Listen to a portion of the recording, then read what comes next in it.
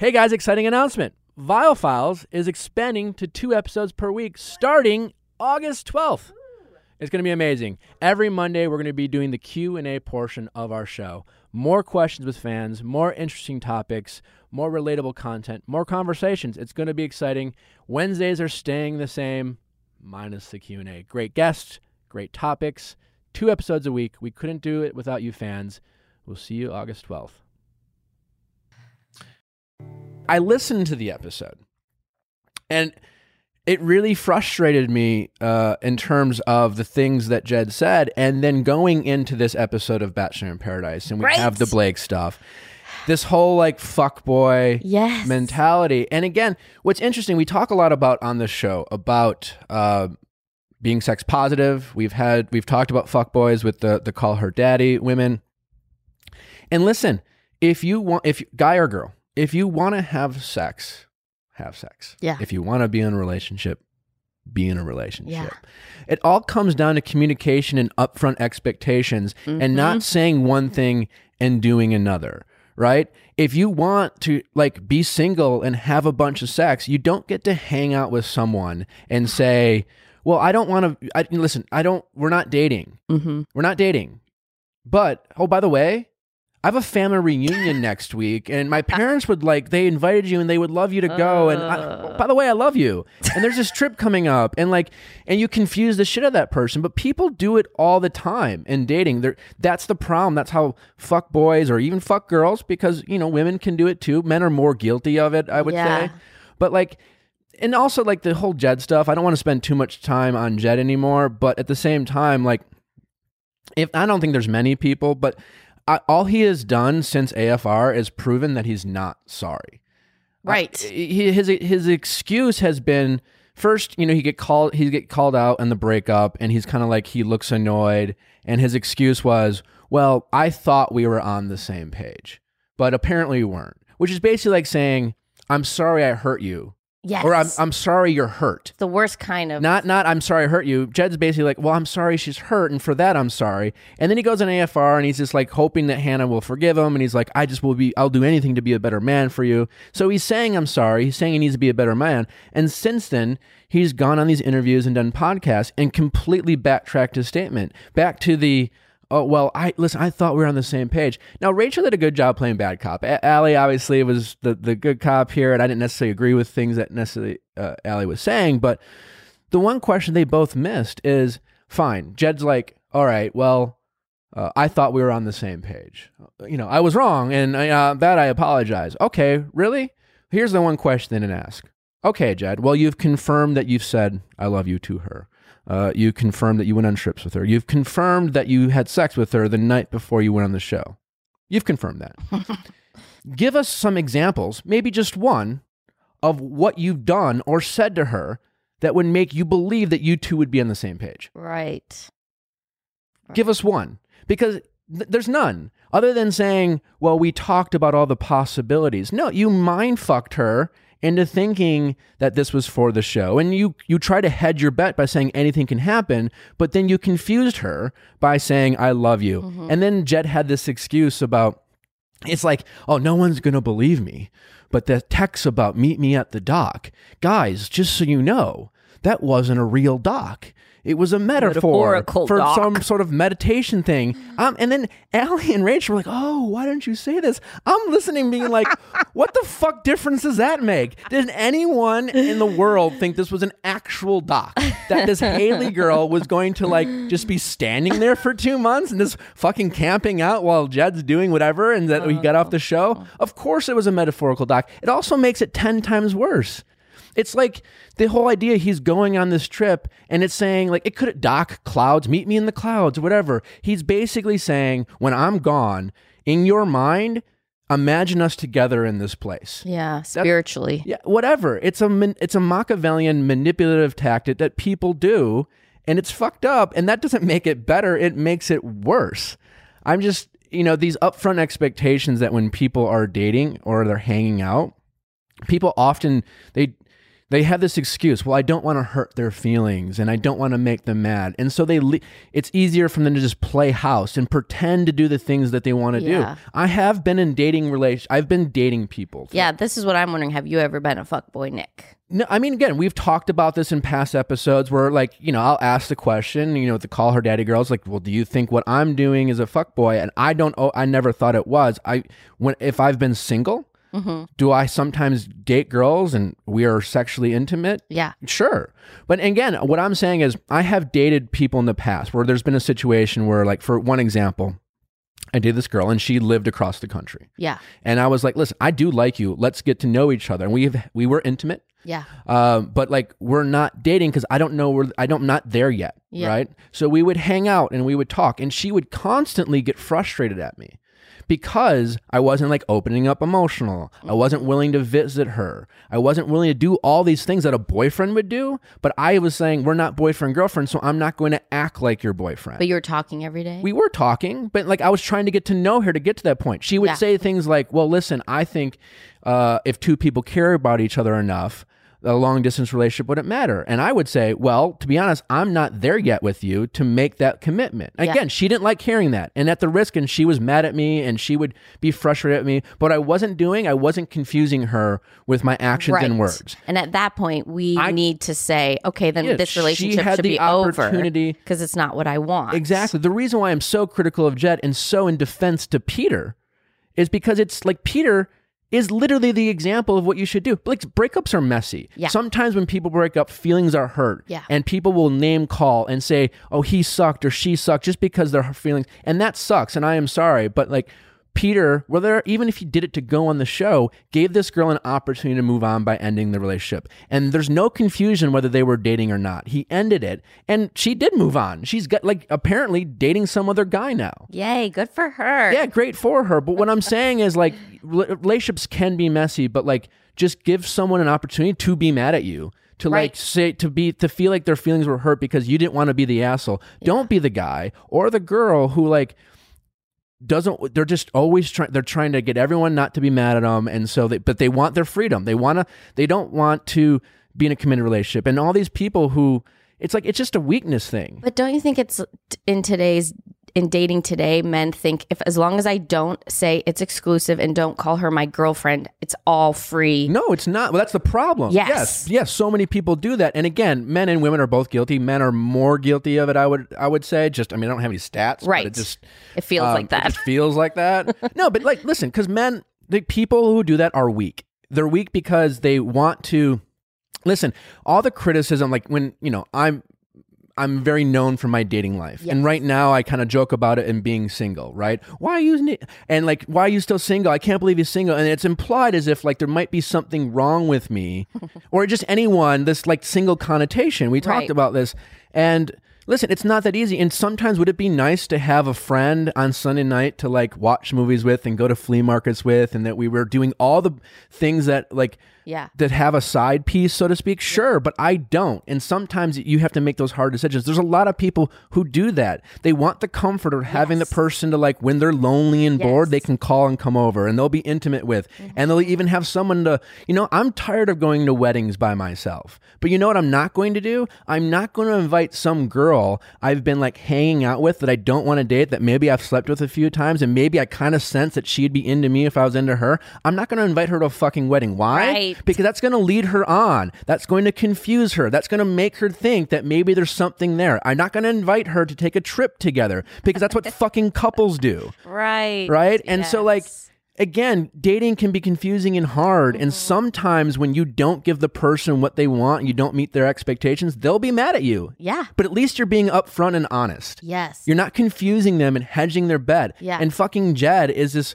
he's not fucking sorry at all. Yeah. He's full of excuses. And this latest I saw some articles saying, well, she wasn't my, now she's like, he's like not even sorry. If she wasn't my girlfriend, I would never do that. Well, because to your point, he was just like, as long as she's not my girlfriend. As long as we never defined it, it's fine. Meanwhile, everything he's doing and saying is making her believe that there's something there. What about like Tyler, like, lots of news this week with him, like there's pictures of him with Hannah, and then a couple days later with Gigi. I mean, in terms of maybe like this is the first time Tyler's not the notebook guy. Listen, he's not the notebook guy. He's not the notebook guy. Disappointed. Why? I mean, listen, the whole like Hannah asked him out for a drink.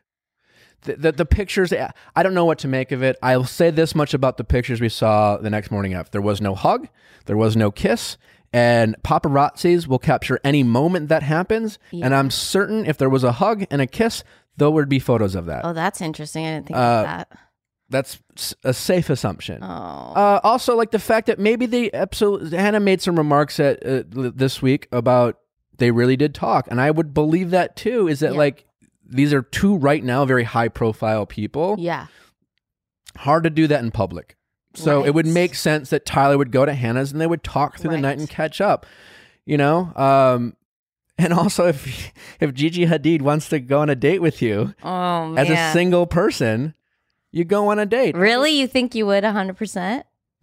I guess he's not going to be the Bachelor anymore. I think it's safe to say that, yes, I will agree that this the stuff with Hannah and the stuff with Gigi Hadid pretty much eliminates Tyler from being the Bachelor. Yeah, and probably Dancing with the Stars. Well, he's under contract with the Bachelor, and Dancing with the Stars probably isn't an option. And you know, there's behind the scenes there. It's not the seamless transition everyone thinks it is. Right. There would have to be some negotiations. Yeah. I don't know why I feel disappointed, but I kind of wanted to believe like love exists and that he really loved Hannah and that I think he really respected Hannah and cared for Hannah. I mean, Hannah picked Jed, and then Hannah had all this drama with Jed, and Jed goes on the show and everyone falls in love with him. And I don't fault Hannah for asking him out for drinks, but like Jed has the right to say, listen, you know, I had feelings. Tyler had the right to say, I had feelings for you, but I mean, hey, I don't necessarily want to dive back into a, you know. Yeah, it was pretty quick after that.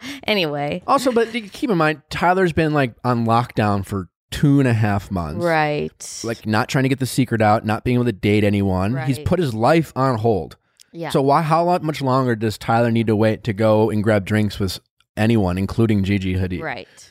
You know, he's single, and just because Hannah asked him out for a drink doesn't mean Tyler has to say yes. And it doesn't make him an asshole for saying yes. Yeah. I mean, he is, as we joked, or I joke, he is just a guy. I know, he is a great guy, saying that. But he is just a guy who might not just, you know, because like, in all jokes, it's that Tyler has become this almost folklore hero of like, of course, he's just gonna like be there waiting for you to like figure it out, and then he will come and save you. That's not Tyler, because no one is, and that's fine. But doesn't make him not any different or any less redeeming of a guy and any less genuine just because he doesn't want to be in a relationship with Hannah.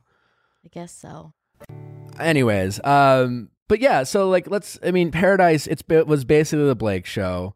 And again, like he was panicking. I don't fault Blake for like, listen, the problem with Blake, and it's a little different than Jed, is, again, Blake, if you want to go on The Bachelorette and then not have Becca pick you, and you want to have sex with everyone, go for it. I don't have a problem. Doesn't make you a bad guy. The problem what Blake has been doing is Blake had this edit, and everyone loved Blake. And he was like the Tyler last season, not quite Tyler status, but like he was that version of, you know, like he's so sweet and genuine. He should have been the Bachelor. He's just a guy looking for love and blah, blah, blah. And it turns out he's a guy who also just wants to have a ton of sex. I guess so. I don't fault him for that. Yeah. The problem is that he also wants to keep this image of, I'm the great guy. Oh yeah, him panicking about what everyone's gonna think, and having people lie, and like asking Kaylin to lie to him, and things like that. That is not okay. That when you do that, that's when you devalue. I totally get that Kaylin like felt shitty about the fact that Blake's asking her to lie about the relationship and calling the experience a mistake. Because it's all about his image. Yeah. And he's not being respectful. If you want to have sex with Kaylin and you don't want to be in a relationship with her, you say that before. You say like, listen, just so you know, like this is where I'm at, you know, but we don't know a lot of the details, but according to her, like she goes, they were hanging out, and he was DMing Hannah in bed with her. He's like, that's all like just dirty. Icky. You know, like, that's gross and whatever. As a single guy, I guess technically you can do that, right? Or you know, yeah, that's the thing. Technically, yeah. no, but it's fine. listen, like men and women both do that. It's the lying, right? I mean, Blake even like weirdly is like admitted that he told Kaylin that he hooked up with Christina the night before. Props for that. You know, like again, just be honest, just be upfront. And when you start asking people to lie for you. To me, that's why Blake looked bad. It wasn't the fact he's been having this sex. I mean, that's kind of gross. If he's going back to back, yeah. Maybe like pick from different pools of women, again, not all friends with each other. To me, that's a stupid and tacky. Yeah. Yeah, like if anything, Blake just kind of seems dumb. Right, like Chris Harrison says in this episode, he's never experienced this before. So yeah, and he got careless and reckless. It's not as Machiavellian as what Jed seemed to have has done. Right. It sounds like it's only going to get worse for Blake, and I hope he sees the light. And I've met Blake a couple times. He seems like a nice enough guy. But like this lying, again, that's the problem. What Blake is doing is the problem out there in the dating world where these guys are just like, just be upfront. Let the person give someone an opportunity to get mad at you in the moment for the thing that you don't want to give them. And then say no. Yeah. If you don't want to meet someone's expectations in a dating situation, give them an opportunity to get mad at you. They might get mad at you and they might say you're a dick or blah, blah, blah. But you are being honest with them and you have honesty on your side. Yes. And you can be the guy who's like not emotionally available and whatever. Fine. They can say things like you've changed or you're different. Fine. But you are being upfront and honest. Yes. It's the lying. And again, going back to the Jed part, I would be willing to bet that if Jed came clean to Hannah in the fantasy suite, goes in the fantasy suite and he's like, Hannah, I got to be honest with you. Here's the situation. I'm totally wrong. I'm expecting you to break up with me, but I was leading this girl on. We were never technically dating, but fuck, man, I told her I loved her and whatever, and she's waiting for me, and I don't know what to do because honestly, I truly love you, and I just need to come clean with you. Hannah, they would be together right now. But didn't he do that after he proposed? No, after he proposed, he told her little bits and pieces. Right. He told her there was this girl he was hanging out with, but they weren't dating. He didn't say he was in love with her. Right. He didn't say he had sex with her the night before. He didn't say he was taking trips with her. And Hannah, her only reason in AFR of her saying why she's not going to get back together with Jed was, I can't start a relationship with a liar. Right. And that's it. He lied to her. He kept telling her a bunch of half-truths. If he totally came clean in the fantasy suite, I'd be willing to bet those two would be together right now. Because think about Hannah. Like, Hannah has even admitted she loves a project. And the fact that Jed comes clean and and then in that moment, Hannah feels like she can trust Jed because he fucked up before he met her, but he's told her everything. And even on that podcast, he's like, I felt like I was telling her everything I've never told before, but you didn't, Jed. Yeah. You told her your version or whatever. It's just a bunch of crap. Goodbye, Jed. We're done talking. Final thoughts. Jed had a problem with his criticism. One thing, that I came after his family somehow. Right. If Jed thinks I came after his family because I suggested his family would prefer him on American Idol as opposed to The Bachelorette, I stand by that. It's also hilarious. Doubling down. Also, you're the only one who brought your family into this bullshit with your lies and deceit. And Jed was saying how his family reaction was just based off of confusion. How many hometowns have there been in the history of the show? Right.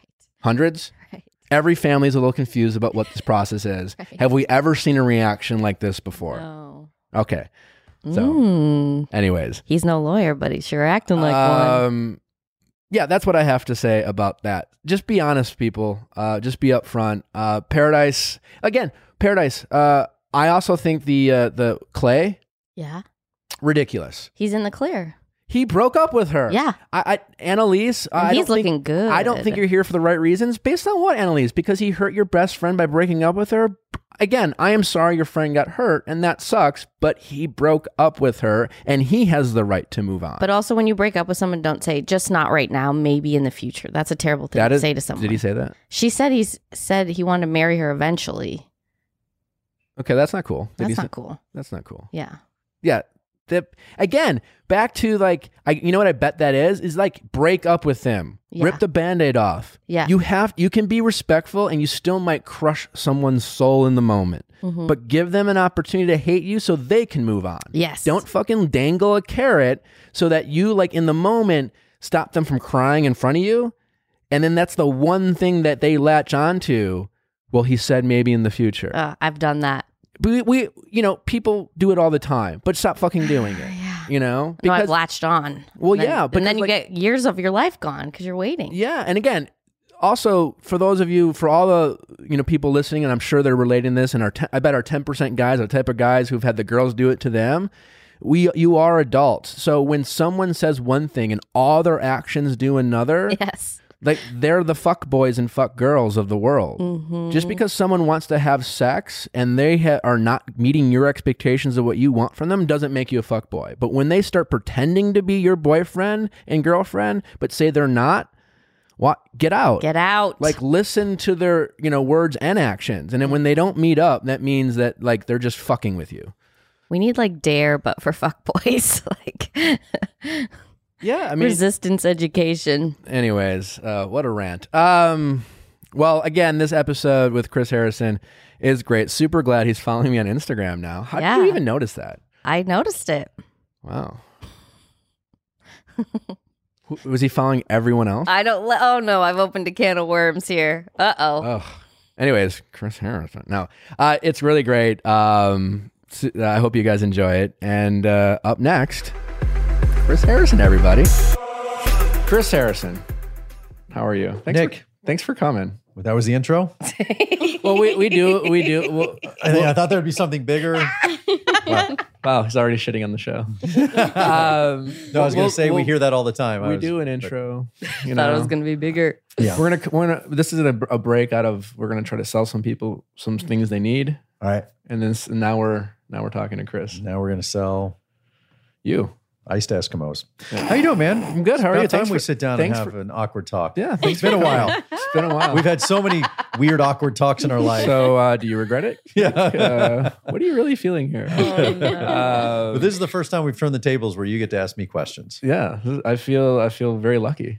Chris is, you don't do a lot of podcasts. We talked about, you've done a fair share over the years. Yeah, I do sparingly. And the people I love that when they ask, and honestly, you've never asked. And I think there's part of that too, where there is, no, I don't mean that in a bad way. I think that honestly, everyone's a little bit like scared to go, hey, will you just do my podcast? Like Caitlin Bristow asked me, will you do my podcast? And I said, yeah, I had parameters, which was come to my house, we drink my wine and hang out. And then you actually asked last week, and I said, absolutely, I'll do it. Yeah, I love you guys, and I'm happy to help, and I love to be a part of it, and love to see you all, and well, not everybody. Let's be honest. Spill the but tea. you and I, Nick and I have remained good friends, and so yeah, when you asked, I jumped at the chance. I said, sure, I'll come in and drink out of your face. It's really gracious of him. For those that can't see, I'm drinking out of a Nick Vial prison mug.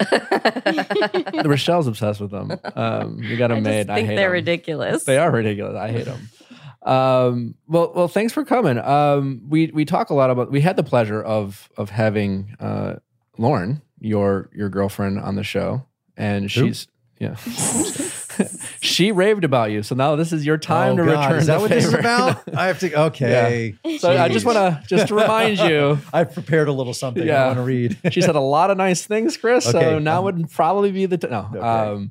No, but she was really great, and she shared a lot of some stuff of how you met. I thought it was really interesting, and she broke the news on our relationship on your podcast. Thank you, Lauren. She did call to warn me after it was over. She's like, by the way, I just want you to know. After? As soon as the podcast was over, she said, hey, I did tell Nick some stuff, and she knew this was a safe place and a safe space, and that's why she trusted you and didn't mind. And yeah, and I asked her before, like, I care. Cool. Yeah. She was great. Fire away. I'm a lucky son of a gun. There you go. See. Well, what I always thought was most interesting, and we talk a lot about dating on this podcast, is she talked about how you met, and it made me think about. I know technically you and Lauren don't like work for the same company or anything like that, but she's become kind of the Bachelor over the years, kind of correspondent with all of the networks, but especially ET, and she's always there. So you in essence work with Lauren, and I was really, ever since knowing you dated, kind of paying attention to the things that she covers, and then you, and she obviously like she's doing her thing, especially even with the Jed drama and stuff like that. I really appreciated how you guys were still able to do your thing and there's no conflict of interest. Is that something you guys kind of talked about, or is it interesting, or working with someone, was that a challenge at first? At the very beginning, we did have the conversation of, do we want to do this? When we met and we actually went on a date, and we could tell there was chemistry and we really liked each other and there was something there. Then there was the conversation of, do we really want to do this? And I'll be honest, I was a little selfish because I don't really care. I've been doing The Bachelor long enough that I don't really care whose feathers I ruffle and how many waves I cause, because my personal life is much more important to me than my professional life now. I've earned the right to get to that point because I'm old enough to do that. You know, she's grinding, and she is on the other side of the business where I am the host of a show that she covers sometimes. She does so much more, by the way, with Entertainment Tonight and so many other facets of her life professionally. But I did say, I get the conflict of interest. I respect that. And I empathize with that. So this is really up to you. Do you want to do this? And then she laid a big kiss on me, and I said, okay, we're doing this. I guess that's a question for Lauren, if just hearing that from you, of just kind of empathizing with her. If I wanted kind to be of a respectful. moment. I was cognizant of the fact that I could be an issue. It definitely wasn't going to be for me. Although, there's things I have to navigate and be respectful of, and I want to make sure that, I treat other outlets the same. And it's really funny. Our interviews now haven't changed. I've watched some of them, and I've noticed that. I've watched some of them and thought, is she like even more like? I'll be honest. I'm scared to death of Lauren. And this is one of the things I love and respect about her.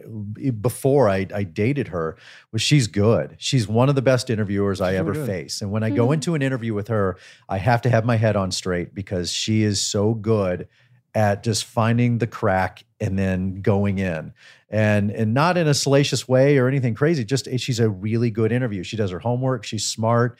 She's a great conversationalist. And so you can't just go in haphazard and just cruise through an interview, because she's going to bust you on it. And so I like the way she pushes me. And that was one of the things I was really attracted to before we ever started dating, is I really looked forward to our interviews. And this is when, she was still married. I was married even. And I just really loved her interviews, and just because she was good. And so I still look forward to it. But now, oddly enough, I'm more scared of her when I go in to do interviews. Because A, she's still a good interviewer, but B, now I feel like I have to perform for her. I can imagine. There's performance anxiety is what I'm saying. For her interviews. You really need to be on top of your game. I can imagine her like after the interview and be like, what the fuck was that, Chris? Like, I know. Like, God. No, she is. In my experience, like having been through the show, as the Bachelor or even a contestant, you get to interview with a lot of people, and there's some people you feel like are just kind of mailing it, and they're just asking you basic questions, and then there's the other like gotcha people who are like, they're just trying to get you in trouble, right? And Lauren's has a good balance of, not that she asks you gotcha questions, but you can tell she's thought of her questions and prepared, and then it's interesting. It's easier as someone asking questions, because like, I haven't been asked that before. Great. Well, and that's the thing is, and this shouldn't sound like a novelty, but she does her homework, and she's smart, and she's a good interviewer. And so it's, you've done a million of these interviews, and it's amazing how many times you'll be doing an interview and you just want to shake the person and say, have you ever watched my show? Do you know anything about, did you take 4 seconds and even Google me before we did this interview? I was, one time, I won't name the net, it wasn't ET or the person, but like, it was right after Ari's season, and they're like, man, just, CBS must be really excited about all these numbers. And I'm just like, yeah, wrong. It's on ABC. Right, and this was after she was like kind of nagging me a little bit. And I was just like, really? Like, you just, wow. Yeah. She's easily one of the best interviewers I ever face. And this is before I needed to suck up to her, because she's my girlfriend. She's great. She's phenomenal at what she does. I really admire her work ethic. It's obviously one of the things I'm attracted to. I'm sorry to interrupt, but for some of us that didn't hear that episode of the Viall Files where we found out how you did meet, did you hit on her when she was interviewing you? Well, I didn't. until I did. Was that after she slid into your DMs? No. She slid in. This is really weird. He flirted first. Okay, so here's the weird thing about, and I think you can relate to this. You do 1,000 interviews or pictures and you meet people, and it's one of the things I love about my show or about my job is that you meet so many people. You can call it your show. But I oftentimes, let's rename it. Don't put a face or a name to people that I'm doing interview because you're just doing so many. You say you're on a red carpet or whatever, and sometimes I'll look back at pictures after a night and think, wow, that person I was with was really attractive, or that was really good, or we do have, and I don't even, you just don't see it. It's a weird thing to say, but it's, you kind of go into you're just in the zone. mode. I'm in the zone and I'm trying to think about what I want to say and what, what show I'm on and what secrets I need to keep. And I'm just worried about putting on a good interview for somebody. And so Lauren was kind of like that. We interviewed for years, and to her credit, she wasn't flirty at all. I believe, she was married. And so she wasn't flirty, and I was dating at the time somebody else. And so we didn't have that chemistry. We didn't have that thing. But the last Bachelor in Paradise, she came down to Puerto Vallarta. She did the pre-season interviews, and all of a sudden, I saw her for the first time. We'd known each other kind of for years, but I really saw her for the first time. And she did this interview, and I will admit I got a little flirty. And then she called me on something. So, Wait. Hold on. You're not just getting to drop it off there. What is flirty to you? What did you do? Did you touch an arm? Was there a brushing of the hair? No. There's no physical contact. Yeah. There's no unwanted physical contact. Very good. That's creepy. That's creepy Uncle Larry. Different times, Shug. Yeah. Listen, this is my flirt. No, but like while we're doing an interview, I was just, I don't know, maybe I just was more charismatic and more personal. Yeah, a little hold of the eye contact. And I never would go into the next room, the green room where all the reporters are and waiting. But after she left, I actually went in there. He kind of like and struck up a conversation. I was trying to strike up a conversation with her, but I got hijacked by some other reporter who thought I was in there to kind of see everybody. And so it kind of failed in a way, but it was still flirty. And we went back to that, and she's like, yeah, I kind of did notice that you've never come in that room before to talk to people. And so that's when it kind of started. And then we had that conversation at the tell-all. I think it was Becca's season of the tell-all. And then she DM'd you. Did you get were you kind of excited? Because at this point, from you, it's like you're kind of planting these seeds, I don't really, where's the opening? And then she reached out. After the conversation we had in the parking lot, where I was just standing there, I was taking a break from hosting, and she was taking a break from sitting there watching the show. She came out, and we really got into this deep, in-depth conversation, a personal conversation about our lives and stuff and dating and all that. And for the first time, that's when I really saw her, and I thought, wow, like, there's a real person here. Because before then it had been a camera and an interview. And so this is the first real conversation we'd had. And I'm like, wow, she's beautiful. She's smart, intellectual. She's, bold. And I'm like, this is a pretty amazing woman. Who is this? And then when she went into my DMs, we'd already kind of had this rapport and this chemistry. And so it kind of took off from there. Did she write you up? Who No. dis? Who dis? Who you up? Who dis? New number. Who dis? No, it was still fairly professional. Yes, good. No, I mean, you're clearly two very serious and wonderful right. people. And then it took a while to go, okay, we're going to do this. Yeah. Let's go on a date. And then we went on our first date. And then the first date was really like two people interviewing each other. Oh, no. It really was.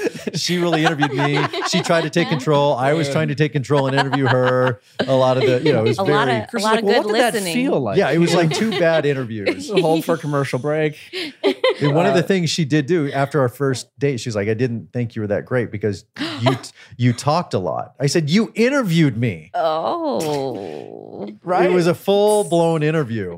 Have you ever had dates like that where like, well, you talked a lot. I'm like, I've answered all your questions. Like, what do you want me to say? All jokes aside though, but like, was that me? Rookie mistake. That is your phone. so Who's hitting you up? embarrassing. Who's phone hitting you just up went at 9:30 on a Friday morning? I think I know what it is. I need to pay my Verizon bill because it's these local Wisconsin area codes, and like they know like they're calling you from that. But I was thinking about that too in terms of like dating before you met Lauren, and I got to assume there's a level of comfort in just like it felt like we were interviewing each other, but yet there's a familiarity there of guys getting to know each other. And I know for me in my dating life, sometimes the struggle is it's really just about, and I've talked about this before, just feeling safe, just knowing that you can be really yourself around someone. And before you met Lauren, and compared to when you met her, Right. was there a lot of that when you would go on dates and meet people? And I'm sure they were great women, but like, was that a struggle you had, and that Lauren kind of, other than her being great as well, like allowed you to kind of get to that point? Yeah, I mean, I dated for, I've been divorced for over 8 years, I think, about that. About 8 years. And so I obviously have dated a lot, and I do it quietly because I like to keep my private life quiet for the most part. Obviously with Lauren, it's been a little different. And that was another conversation too, of how public we're going to be and how that's going to go. But yeah, I think when you meet somebody who disarms you and makes you feel comfortable, safe, where you just don't have a care in the world, it's so refreshing. And it's funny that and you know this from dating, is that you fight it sometimes. You try to fit a square peg in a round hole, so to speak. And you're like, well, there's so many other great attributes, but it never feels quite right. And with Lauren, I will say it does. It's so comfortable. And in large part because what an amazing woman she is. And we just have that chemistry and we have that rapport. And I think there's a lot of similarities with where she's from in the Midwest, how I grew up, how she thinks of family, the connection she has with her mom, her sister and her brother, and my mom and my brother. And so the connection and the things that link us together and bond us together are very similar. And I think that has a lot to do with it. That's awesome. That's great.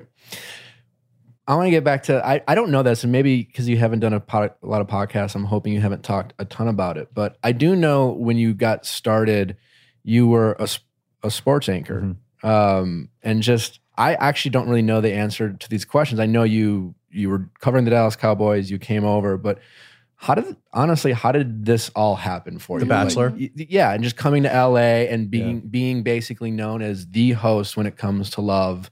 Yeah. And it's a total 180. Yeah, it really is a bizarre story that wasn't intended. And I think that's kind of the beautiful thing about life and the way I feel about life. And I try to impart on my kids is, have goals, set goals, but don't be so married to them that, when another door opens, you don't walk through it. Yeah. My goal in life, and you're an athlete in college and all that. So was I. Played soccer. And that was my goal, was to get to college, try and get college paid for and play soccer. And I did. Then when I got there, I found sportscasting and I found television, fell in love with it. That became my life and my goal. And then after, being a sportscaster in Oklahoma City, and I actually moved to LA in May of 99 to be a sportscaster, to start up a horse racing network. And when I got out here again, I was just open to opportunity. I did a game show. I did a home and garden show called Designers Challenge that was hugely popular for about 3 or 4 years. It was their number one show for a while. And I just started falling into this business, and then realized that I really liked the hosting gig. And I didn't travel much as a kid. We didn't have a lot of money. I'd never been to Hollywood. I had no idea or dream of moving to Hollywood. That wasn't my thing. I really wanted to move back home to Dallas and cover the Cowboys for the rest of my life and be, happily ever after. But once I got out here, there was just a lot of opportunities. And one of the things that was always on this list was The Bachelor, this reality show. Survivor had just kind of started. And then I heard about this reality show that I was on. There's always a list in Hollywood of people that are up for parts or up for roles. So I was on this list, never interviewed, never did anything. And finally, after a year, my agent called and said, by the way, you're still on this list. I'm like, oh, whatever. There's 4 of you and they want to meet with you. I said, great. God. So I go and I meet with this guy, Mike Fleiss, and the meeting was terrible. We hated each other. It was horribly wrong. And I left, and they offered, and my agent called and said, how'd it go? I said, it was the worst meeting I've ever had in my life. What? I mean, what about that felt wrong? So I'm a really conservative guy. Okay. Grew up in Texas, Oklahoma, faith-driven, church-going guy. And, I go in with my suit, my hair parted, I'm still Midwestern-looking guy. And then there's Mike Fleiss. And if you don't know Mike, he's the creator of the show. And he, had his board shorts on and black t-shirt, sunglasses on inside. I'm just like, I look at him and I'm like, you're everything that's wrong in the world.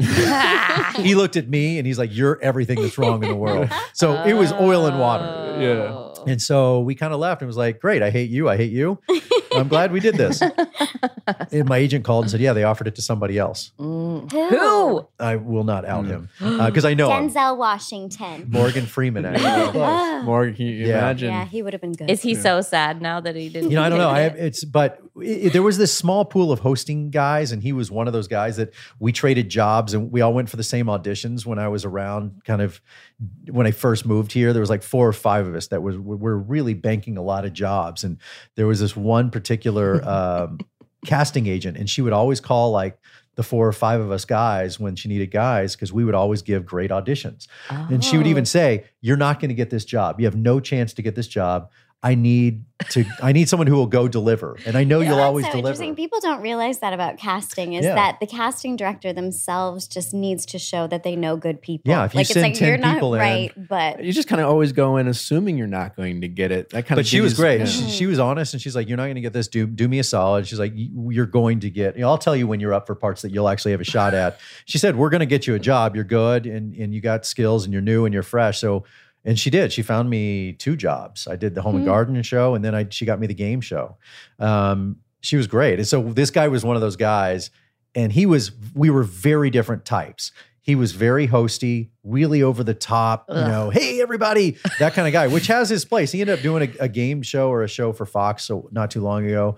But it was, I'm just very, what you see is what you get, kind of the guy next door, my personality is also my hosting style. you for the do. most You part. feel kind of like a friend in your home. And that's what they wanted. They were, and at the end of the day, everybody, so from the network to the studio to Mike, they all take credit for not trying to hire the other guy and coming to me. But you know the But truth. clearly somebody did offer him a job. And So then- did he turn it down? No, they rescinded it. That's why I don't want out him. They rescinded it and went with me. So 2 weeks later, Heartbreak. yeah. Hey, So it's they not the right offered fit. the other. It's not the right They fit. offered the other guy, and then you're There's like, some really shitty stories about stuff like that. And this is why it was really bizarre. So I got The Bachelor, and I'm like, well, did I? Oh, yeah, right. So I went home, and it was Christmas of 2001. 2001. And then The Bachelor started taping in 2002. So I went home for Christmas over the holidays, and I didn't tell anybody that I got this network gig because did I get it? I don't know. Because I had also just had another friend that did this show, this daytime show on a ship with comedy and all this other stuff. And it's a small world. And some guys called him and said, "Hey, I just auditioned for your show." He's like, "Oh, you're going to be on it?" It's like, "No, For your I just job. auditioned for your job." He was already in principal production, already shooting the show, and they replaced him. And so we were all scared to death. And you have to go back. We were young. We were young kids, and How old these were our you first when you jobs. first got The Well, I wasn't Bachelor? that young. I was 30, but That's young. I was 29, 30 years old when I got The Bachelor. That's Wow. incredible. That's so But when I moved here, exciting. so I'm 28, 29 years old doing, going on these auditions, and you're just grinding it out, man. You're just grinding. I loved that. And I kind of miss that. I went to an audition No, you don't. a little bit. I went to an audition. He misses the excitement of it. You but miss it when it was fresh and new, but by 35, you would have been done. I don't miss, being poor and unemployed. Yeah. or rejected. Yeah, or rejected. But I don't know. There's something there's about something about the grind and the hustle. Well, there's something about sports. I went for a show. I'll even say it. It was Monopoly Millionaires Club, the game show that the guys that did Deal or No Deal did. And I hadn't been to an audition in a while. And the guys that did that knew me from something else and said, "Dude, you're great for this. Please come in and audition. But we do need you to audition." Because a lot of times now I don't audition. They'll pitch a show to me because they already know who I am and they just want me to host. And that's usually how things happen. But this was going to be a full-blown audition. And I really relished the fact that I was going in and I had to grind and do this. And it was on the line, and they chose Billy Waddell. I think that's his name, the comedian. Poor choice. Well, it didn't last. yeah. It didn't last. And then you get the gig, and as kind of like you talked about before, there's still so much unknown. I mean, in your wildest dreams, did you imagine, like, what did you think of The Bachelor when you got the gig? Other than the fact it was a network show, like, oh, that's cool, this is neat, but like the concept, like, what did you think? I was scared to death. I was scared because, the only thing that this company had done that I knew of was Who Wants to Marry a Millionaire? And that was the Rick Rockwell, right. Darva Conger I remember that. I watched big that. scandal. So my thought was, oh my God, like, am I going to be able to show my face back home if I do this show? Because the thought of it and the idea was like, wow, this one guy's going to date 30 women. And the only saving grace and the reason I did it, if it had been on Fox, I don't know if I would have done it. The fact that it was on ABC, and that's no offense to Fox, they were just at the time, they Push the limits. They were pushing the limits, doing really salacious stuff. And I thought, and so ABC, Disney, it has to have a certain amount of decorum and respect. So that's kind of what sold me on doing it.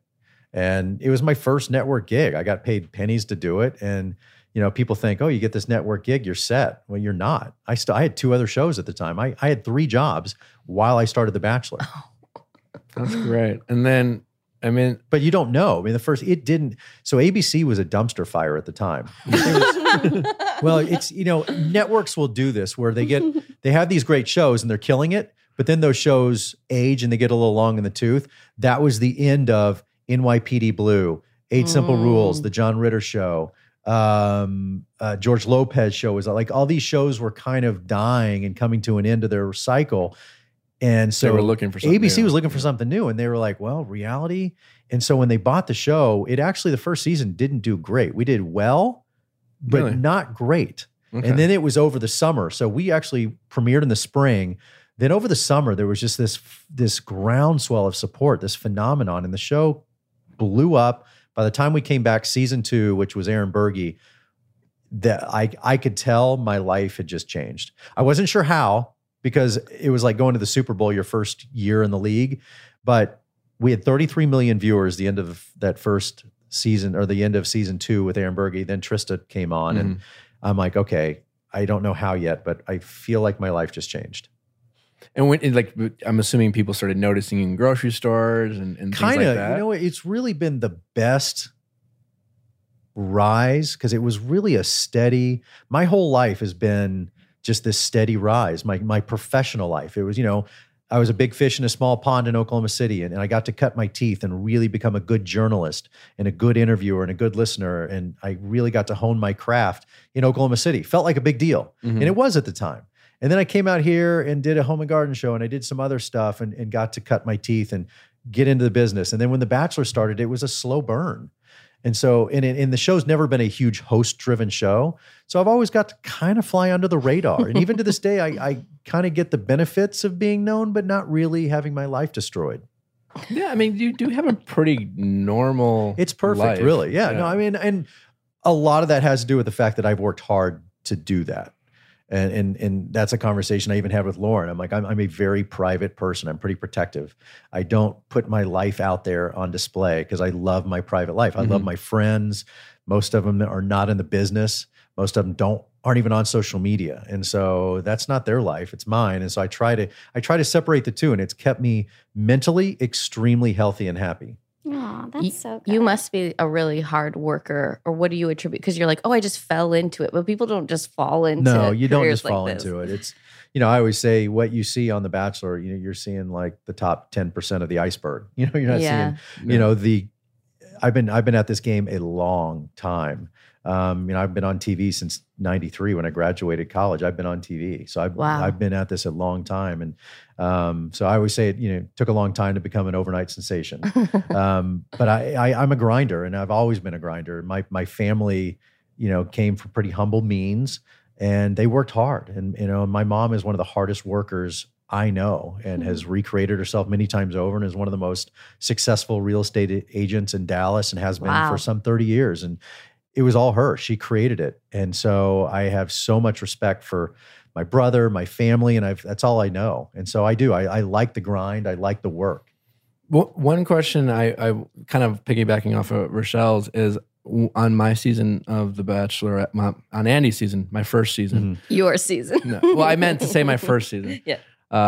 There was a GQ article where you were kind of that you gave an interview of. Oh, yeah.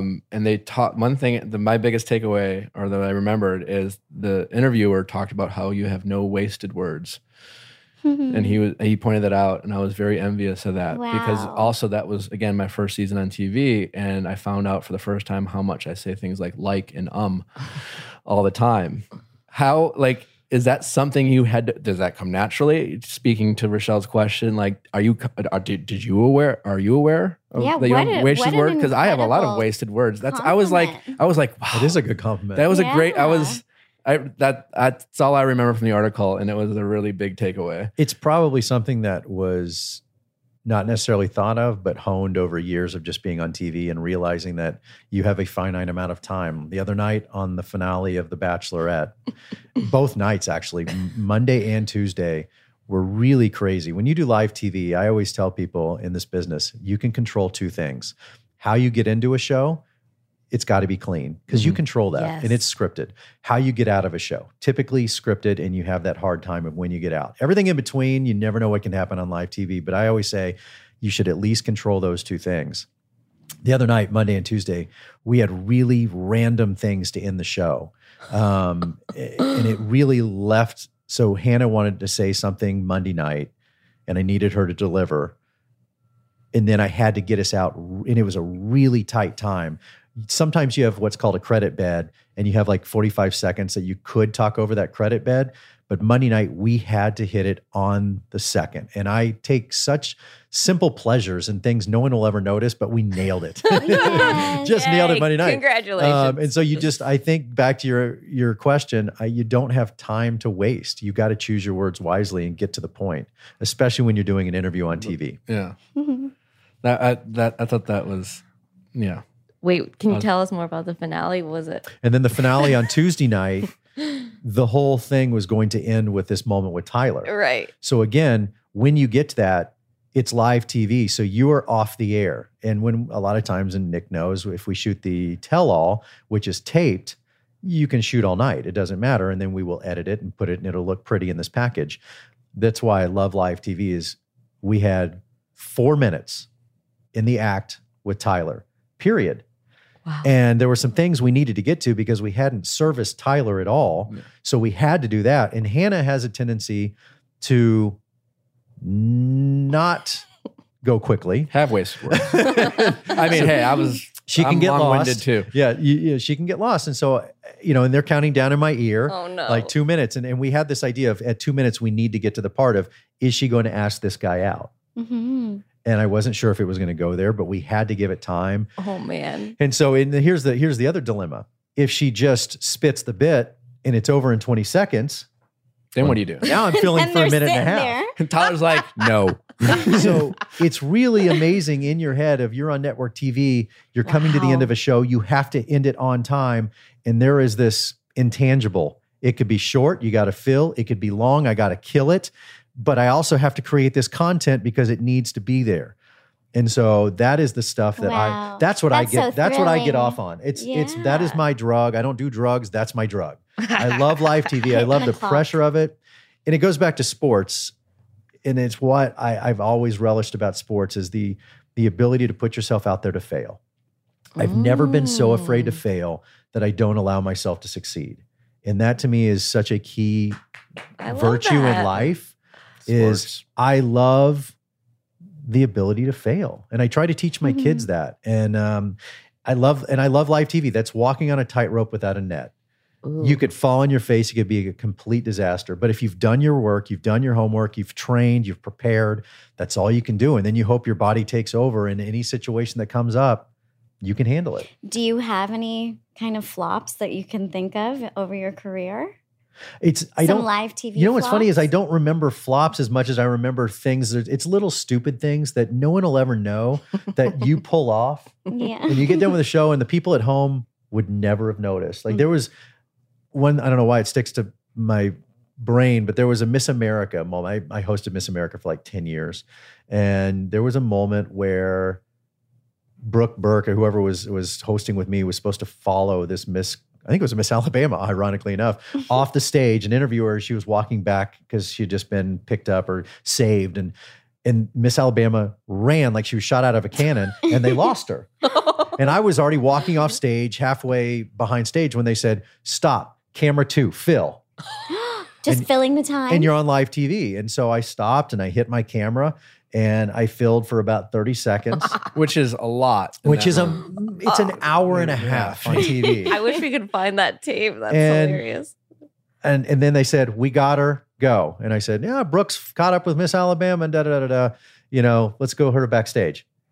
And I just walked off stage and it's like, no one will ever know I just killed that. And again, so this is a win. This is the story of a win of like this 30 seconds. That's what he remembered. That's what he was saying. That's like I remember Monday night. I remember Monday night for so many other reasons than people watching the show. And it was killing the exit on the second and still having Hannah ad-lib. Yeah. Like, because she doesn't know. She doesn't have a clock in her head. She's not watching. She doesn't know that the stage manager is like going, 10 seconds. And I'm just calmly looking at her and I drag it and we get out. And like, those are the little victories. It's fun for me. Yeah. I love that so much. You could tell, like, I mean, I have a lot of experience hosting and doing what you do and with the countdown out of the clock, and it was making me sweat because I was watching her having a very good time. Well, when you produce a show, like, whether it's a podcast, anything, when you produce a moment and it comes off like you hoped, like you intended it, those are the little things and our producers are phenomenal at what they do. And I, especially for those live shows, we all get together in my trailer before the show. We go over each act, each segment. What do we hope to get? And I have a executive producer, Bennett, in my head while the show's going on, giving me times. What do we have to get to? We got to move on. And so it's a delicate balance. And it's this tightrope act that I always love. I get off on it. When I'm done, I'm done. I wake up hungover the next day. It's a beating, but I love it. I don't remember which AFR it was, but it was when I was new to it all for the most part. Nice. Chris probably doesn't remember this, but I was going to the bathroom. Chris is going to the bathroom and he just looks at me. He's like, "Don't let me down."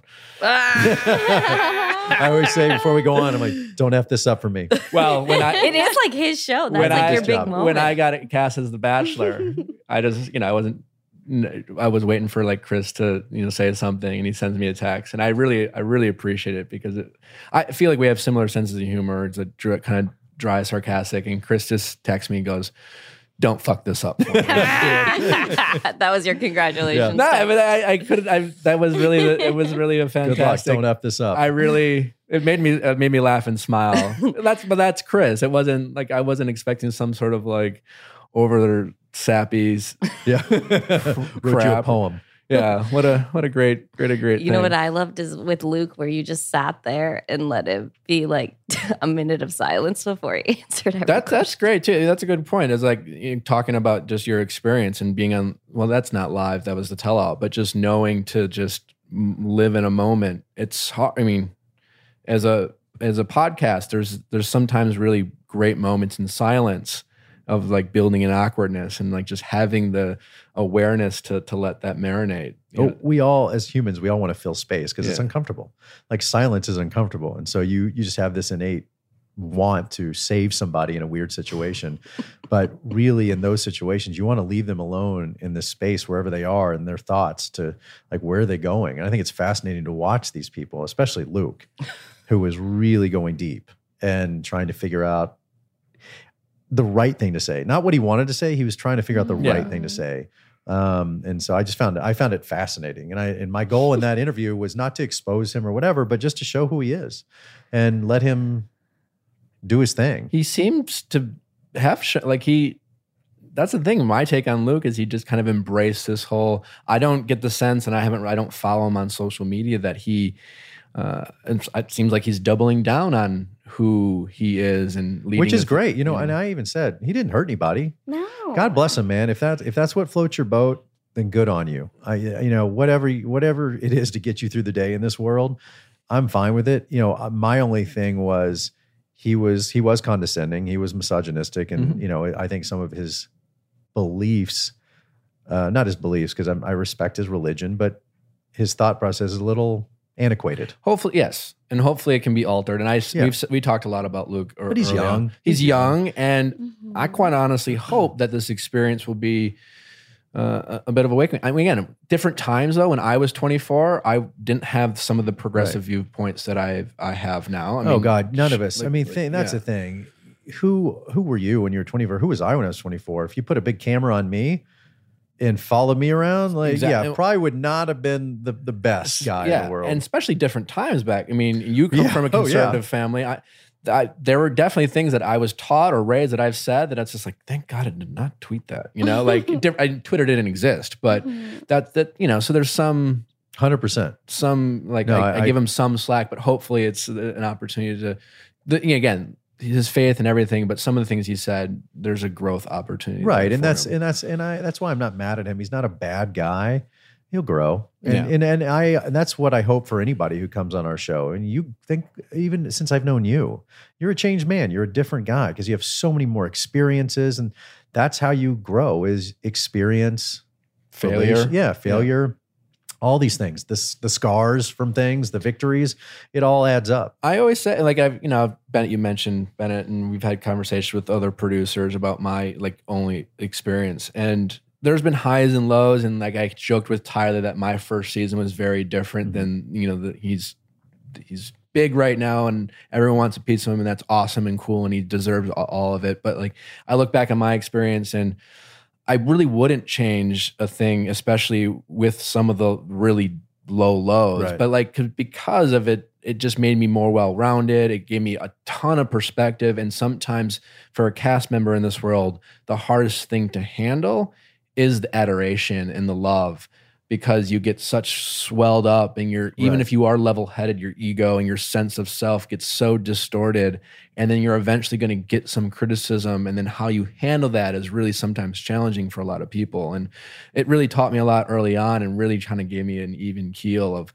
it's hard experience. Though. It's really hard. And that's one thing I have trouble having that empathy, because I, as I said earlier, had this nice slow ascent, getting to 100,000 feet. And if you're a bachelor or bachelorette and you are Hannah, for example, who we just finished with, is in Tuscaloosa, and she's had a modicum of fame, the pageant world and all that, but this is different. She went from Tuscaloosa, Alabama to Jimmy Kimmel Live. That's not normal. No. Nobody, and I don't care who you are, is prepared for that. And so there's always a bounce. And I always give this grace period, because Hannah's about to go through it, where your head's going to swell up. You're going to start feeling your oats. You change a little bit, but by the way, you have to change. Yeah. That's when it has a negative connotation when you say she changed. Well, you got to. People say that about me when I grew up. It's like, oh, you're different. Well, yeah, because I had to learn how to protect my family. I had to learn how to protect my privacy. I had to learn how to protect my money.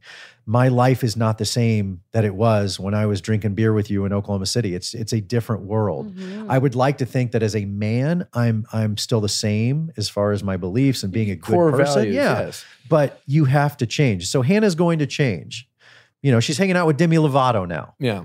She wasn't doing that 3 weeks ago. The hardest part about the lead, or just any cast member on The Bachelor who's a fan favorite, is that 6 to 12 months period when it's all done. Because to your point, she's hanging out with Demi Lovato, she's having fun, everyone wants a piece of Hannah. And slowly over time, less and less people will want a piece of Hannah. And figuring out what everyone wants to do. And I was talking to Tyler. We were talking to Tyler after the podcast, and it was just kind of like, listen, you seem like a great guy. You have people around you. I think his sports background is really, really going to help him. It does. But it's, what do you want to do? You need to figure that out, because you'll be able to ride a wave for 6 to 12 months. But after that wave is you done, have to remember, in September, I'm about to introduce 25 to 30 more Hannahs to the world. Yeah. And that's the truth. Yeah, we have another season coming up. And but it's funny you mentioned that, because I thought about that with Colton too, is having that sports background. He played in the NFL, so obviously he's a little media savvy and he has a good head on his shoulders. I feel like Tyler's the same way. And people's backgrounds definitely help them. But even for Colton, man, it's a rude awakening. It's a different world, because you really are all of a sudden being noticed everywhere, and you feel great about yourself. And you mentioned something interesting. I guess the highs are higher, but I guess the lows are lower for you guys. I don't have that. I don't get that. When people rip on me or tear me apart and tell me I'm ugly or I have a big nose or whatever, I don't feel that. I could care less.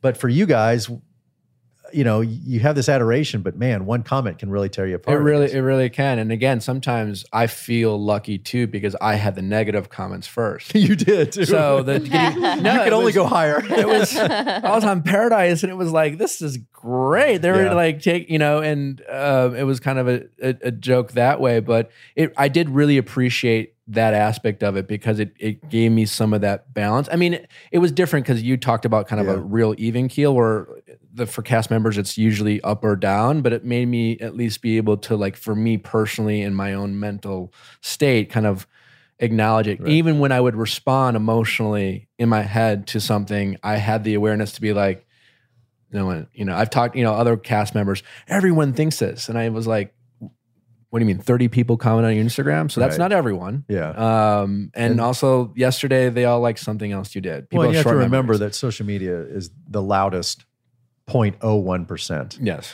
And that's why we don't run the show via Twitter or Instagram or anything else, because it really is just most normal human beings, A, aren't even on Twitter or social media, and B, they don't care enough to comment. They're just living their lives. That's a great point. They just don't, most people don't care or have the time. I mean, they love the show. They like watching. And that's, even going on to spoilers and stuff like that, we get so caught up in things. And it's like, no, the majority of people don't. They don't know. They don't care. They're just watching this for entertainment. And they're not caught up in all of the BS that's going on in LA, New York, or whatever. Mm-hmm. One question I do want to ask you before we get to our little game. As a 2-time runner-up, I always wondered, and I had this conversation once with JoJo way back when, the challenge of being the host and in a runner-up situation, the engagement the last final day. I didn't have that experience with Andy, but I had it with Caitlin. Right. I remember JoJo, we were kind of joking around, and she's just like, that motherfucker winked at me? Yeah. And she says I winked at her. I still don't know if I did that. And if I did, definitely not intentional. Okay. I was curious about that. Like, I will say this. Before I have you answer the question, cast members in America sometimes will criticize the show and producers, and you fall kind of under that umbrella as well in terms of, I can't believe they're able to do this. There are moments though, but like few exceptions, but usually the best thing that can actually happen to you as a cast member and you don't realize in the moment is getting your heart broken, is getting dumped. That's like the best thing in terms of everyone's great moment. The other 29 people who don't get picked, there's like, they have feelings and people empathize. You feel stupid in the moment, but that's your best moment. And so sometimes as cast members or America will get mad at them, but you're actually doing a lot of good things. The Caitlin breakup, how could she let me go that far? I realized after the fact, had the producers not insisted to make sure like you need to let him try to do this, even though like he's going to be mad at you, it was the best thing it was my best moment up until that point. Is that something that you have gotten good with, of like knowing that in that moment someone's going to be heartbroken or mad or sad, and you have to like have that poker face? Yeah, it's easily the most difficult part of the show for me, because at that point I've gotten to know you. When you are one of 30, I'll be honest, I don't remember you if you're on night 1 or even night 2 and you go home, unless you've made a big impression somehow. But at that point, there's just so much. You're drinking from a fire hydrant at that point. Yeah. Once we get to the end, I've traveled with Nick. We've worked out together. We've done all this stuff. And so, I know JoJo and I care for her. And so when they walk up that final day, it is hard, but I have to just resign myself to the fact that this is part of the show. And to get to the good part, we got to get through this. And not everyone's going to win. Not everyone gets a ribbon. Some people lose in life, and that's the way it goes. And it's, at the end of the day, it is better. It is for the best, and it is part of the show. And that's kind of what everyone has signed up for. It is the chance to find it. And whether you know it at the time or not, you weren't meant to be with that person. Totally. And and you see that later, but it's tough in the moment. Totally. And not to equate you guys, the producers or Chris, with God, but it's a lot of like, sometimes what you don't get is the best thing, the unanswered prayer, so to speak. And then producers always know what's going on behind the scenes, and you think there's something there. I'm Andy and Caitlin, both great. I'm thankful they didn't pick me. It worked out for the best. And that is a challenge. If you could have ended up with one of them looking back, who would it be? Ooh. I really don't think I Gotta have, pick. He's going to squirm. Yes, look at him. sincerely, I have fond memories of both. Andy, the other day on Monday night, she sends me a text out of nowhere, and it was the picture of us at AFR when I dropped the sex bomb. Yes. And she sends me What was a your photo. sex bomb? He said. I mentioned. He said. Yes. If you didn't love Love me, me, why did you make love to me? I wanted to Come make on, the Shug, name that's of this money. kid. That's gold. Oh, I remember because you've said that to me in the Whoa, same wait, what? No. Oh. Reenacting. Oh, I got haven't. it. I'm a new viewer of the Bachelor Oh, shows. welcome to the nation. I wanted to make the name of the podcast "Making Love with Nick Viall," nah. and he did not like it. I try to. Listen. I don't. I guess I do Okay, regret so it. 3 women you've been with on the show. Andy, Caitlin. Who else? Name one more that you kind of dated or What came made with. love Vanessa? to? Oh, Vanessa? Sure. Okay. Who would it? F, marry, kill. Come on. Go. hey, do it. You have to. No, I can't. I can't. I'm not gonna. That is definitely. That's a headline. That's an ET headline. 100% it is. Nick fuck Mary kills his. Yes. Yeah. No, Andy sent me a text. She's like, "This was 5 years ago," and it made me smile just that we were on this good page. Andy and I joke about it's easy for us, even is we don't have a close relationship. We still butt heads and fight. We're big personalities that way, Yeah. and You guys would not be strong-minded. good together. No, terrible. Caitlin, at the same time, I also have a lot of there's reasons why I went far. There's reasons why I loved them in the moment for those reasons. Caitlin's funny and snarky. It was always, we could riff off each other.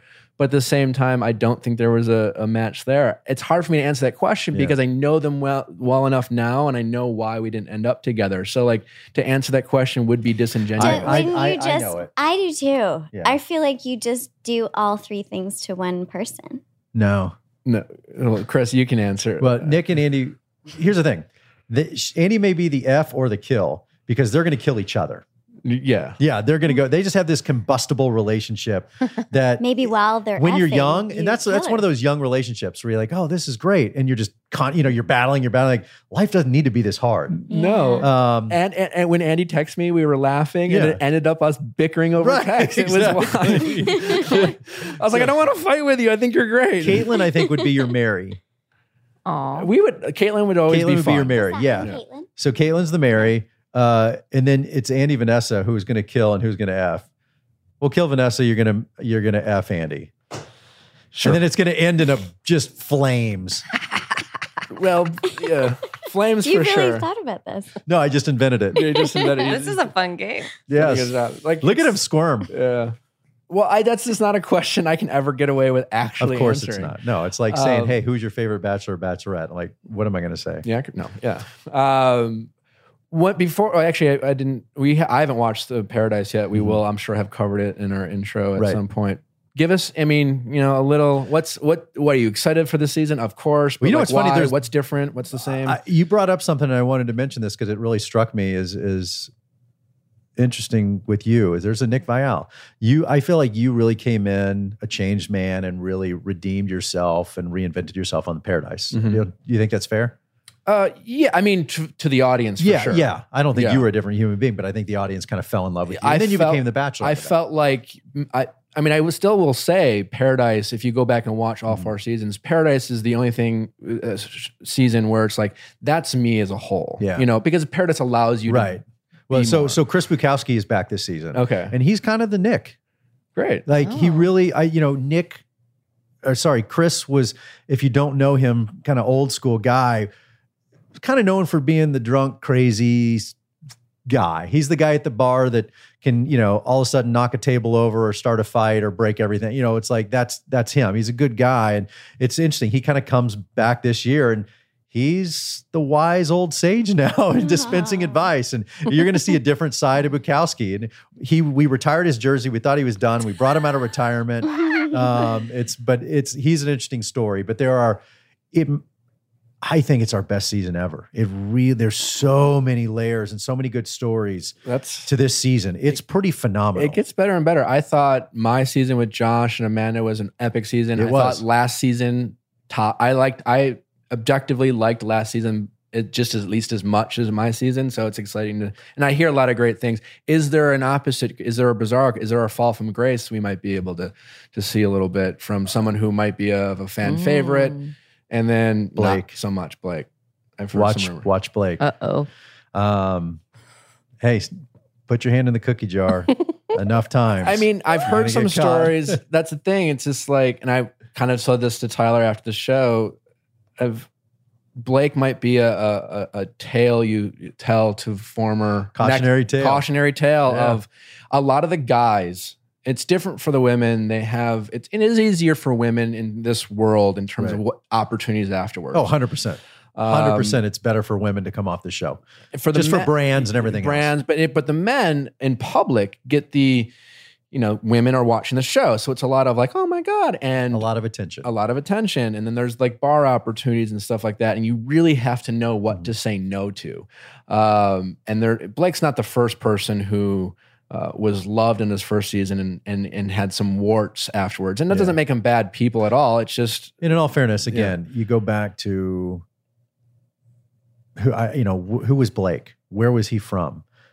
And then all of a sudden, and it's not that he was an unattractive guy, and we don't even have to use Blake, any of these guys. They're all decent looking guys. They probably dated, but they never walked into a bar before and the music stopped. The whole room turns. Right. And every girl there wants to take a selfie and wants to be with them in some way. That's different. These guys came from total obscurity, never had that popularity, or they wouldn't have been on our show in the first place. And so now they have that modicum of fame, and it goes to your head, and it can also go to your head. It really is so interesting because historically, pun intended. Historically, men aren't. Thanks for picking up what I was laying down.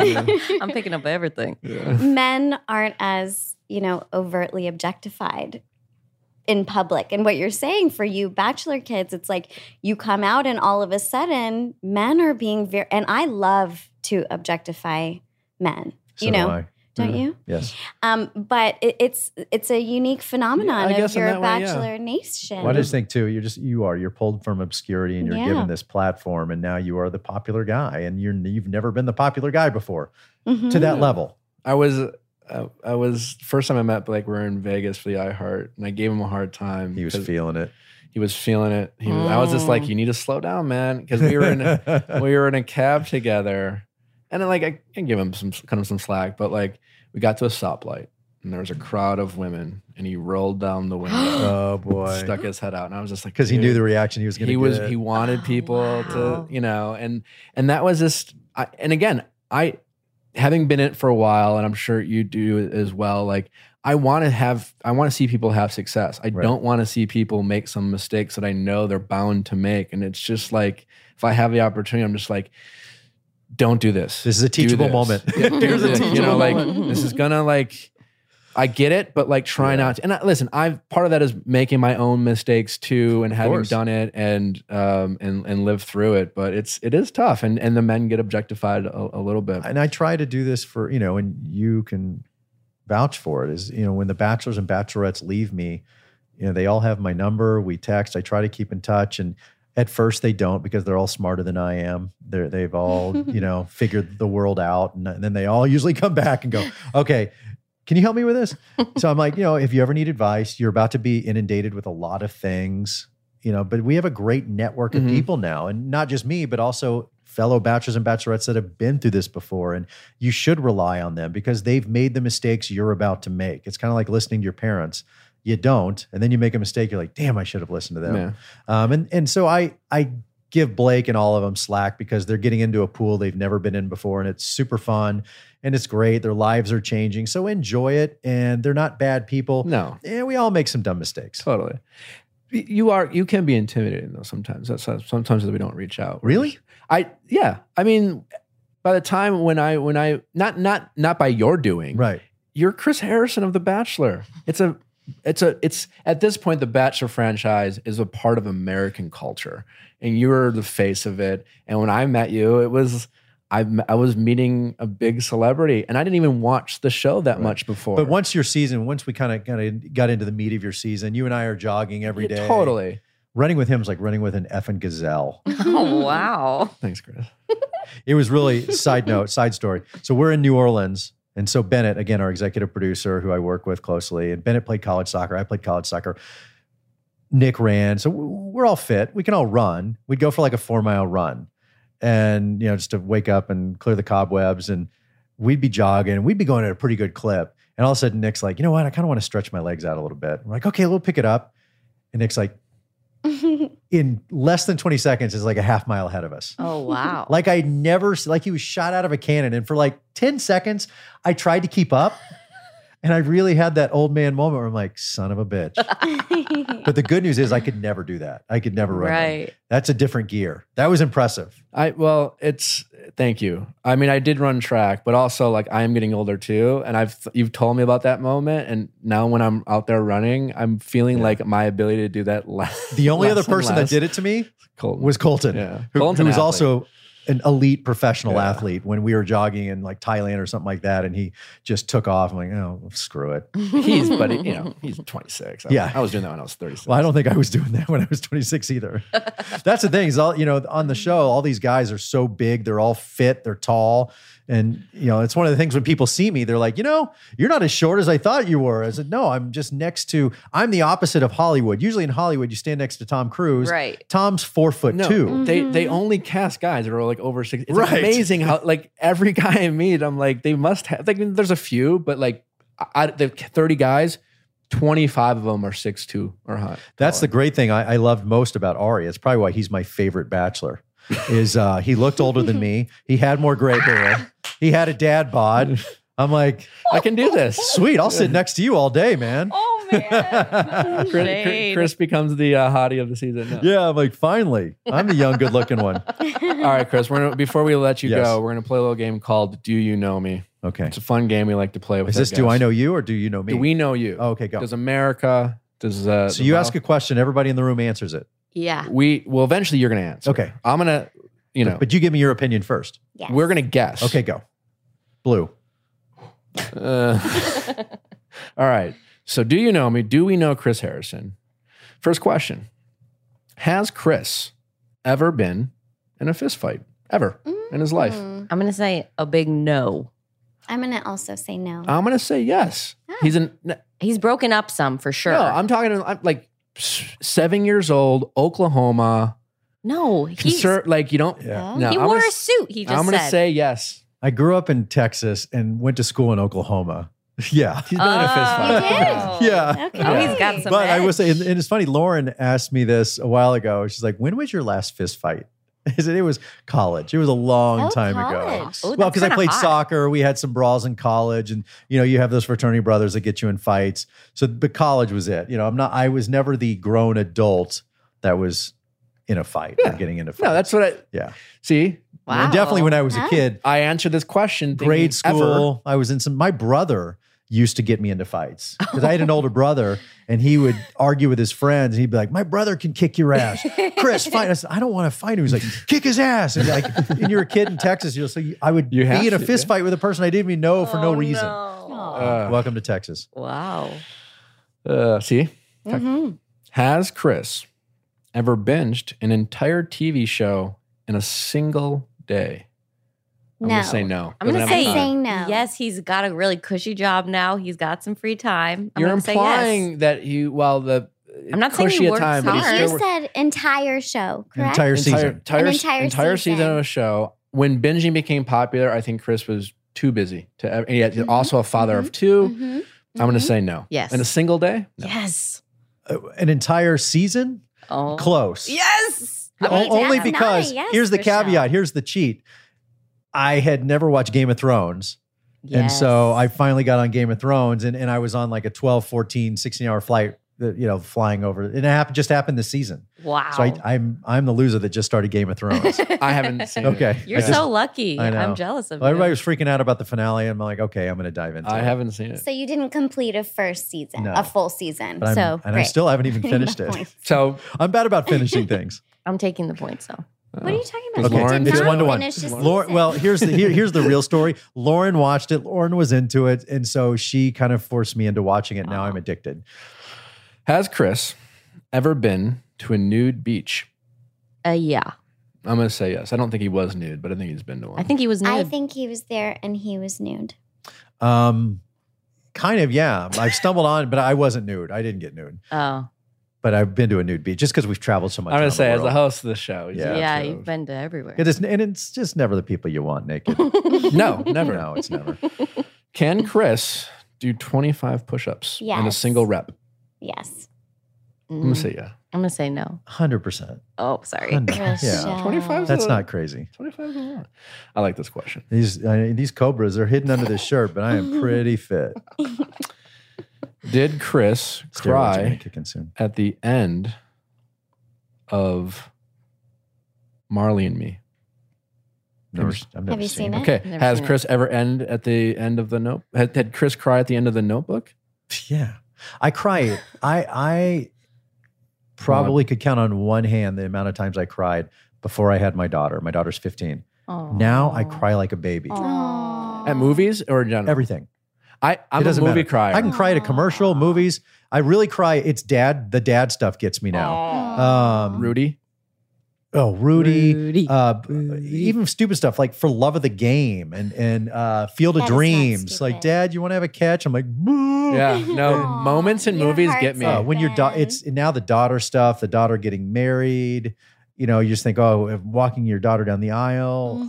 Now I cry like even at, and I not so ashamed to say, but like at my birthday, like a couple weeks ago, I was speaking to friends and all this stuff, and I started tearing I up. would like to So see Chris sweet. Harrison cry. Why don't they show you crying on The Bachelor? He doesn't have. I don't have cry on time The for Bachelor. that. He's too. Everyone else is sobbing. Yeah. He's like, guys, stop. All right, I like this one. Has Chris ever? Don't answer right away, Chris. Has Chris ever been stood up on a date? I feel like he got married so young. He didn't date much. I say no. I'm gonna say yes for fun. I'm going to say no. I can't think of exactly when, but sure, yeah, it has to have happened over the last 8 years. No, I feel like you remember. In LA, It wasn't- yeah, it dating wasn't- in LA. Yeah. Sorry. rough. Yeah, definitely. Very rough. It would have been. And obviously, I started dating when you guys were born, and so that's when I got married. So it wasn't pre then; it was post divorce. Oh, I had some weird stories. of I dating. wish we had time. Oh, I can't get into them. I'll write a book someday. I didn't want to bombard him. He was Yeah. kind enough to share with Lauren. Has Chris ever bought a pregnancy test? A what? A pregnancy test? Well, yeah.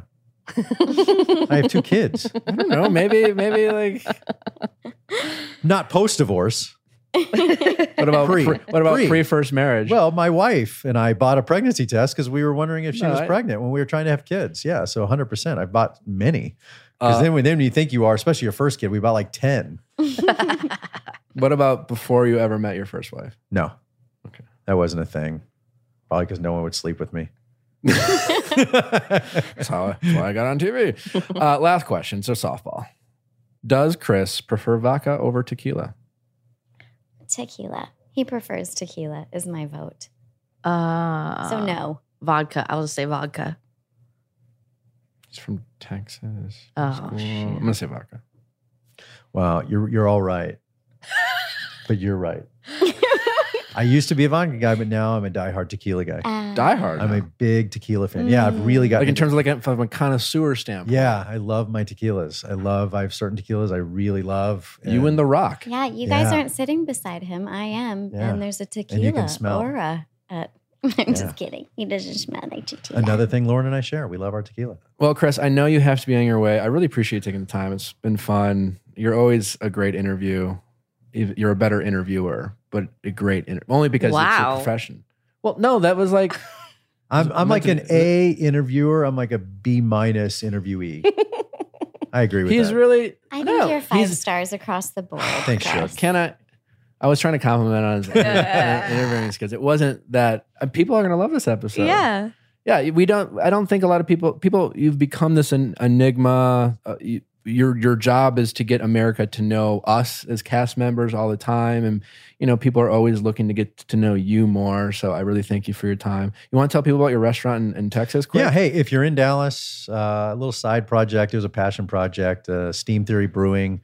It's in Trinity Groves, just outside of downtown Dallas. I'm from Dallas, which is why I set up some roots there. It's awesome. Really. And by the way, today, International Beer Day. International Beer Day. We have like 22 beers on tap. Got a great brewmaster, great food. Go in. And on Mondays and Tuesday nights, go in for Bachelor, Bachelorette, Bachelor in Paradise nights. We sell the place out. It's awesome. Oh my God. So fun. Yeah. Say the name of it again. Steam Theory Brewing. Steam Theory. Dallas? In Dallas, So Texas. for those of you living there and all the people who don't live here are listening, when you're visiting Dallas, make sure you check it out. And if I'm in town, I'm always there. I do. I hang out. I can't wait to A lot check of the it out. Bachelors and Bachelorettes in Dallas swing by. It's cool. Awesome. And he was talking about how he loves Natural Habits earlier. Yeah, I was going to get a plug in because we have it going next to you. I love that. It's like you're in Every episode, Chris. People think someone's vaping next to you. But you were nice enough to send me an assortment, an accoutrement of your flavors and your smells. And I have it by my bed. It's really good. I have the quiet. The release. Yeah. At night. And I have it on. My daughter loves it. And so, and I was apologizing because I use it and I was going to post something. And You don't need to post And I just this. got lazy It's fine. and I didn't do it. And I You're a felt busy guy. And I felt like a dick. It's fine. NHOils.com. It is good though. Congratulations All right. on thanks, all your buddy. endeavors, man, and the podcast and everything. It does me well and makes my heart swell when I see that people from our show have become such good men and women and go on and do great things. And I wish everybody great success as they head out and do stuff. And like Jordan and JoJo just started their new show, and I reach out because I'm like, it makes me feel good. I want to see you guys do good. I want to see you guys make a crap load of money and have good lives and meet people. Same. But right back at you. Yeah. He's been a great mentor for all of us, and he's been a great friend. So thanks for again taking the time. It means a lot, and I appreciate it. Thanks for having me, Chris Harrison, everybody. Stick around for questions. Stick around for questions.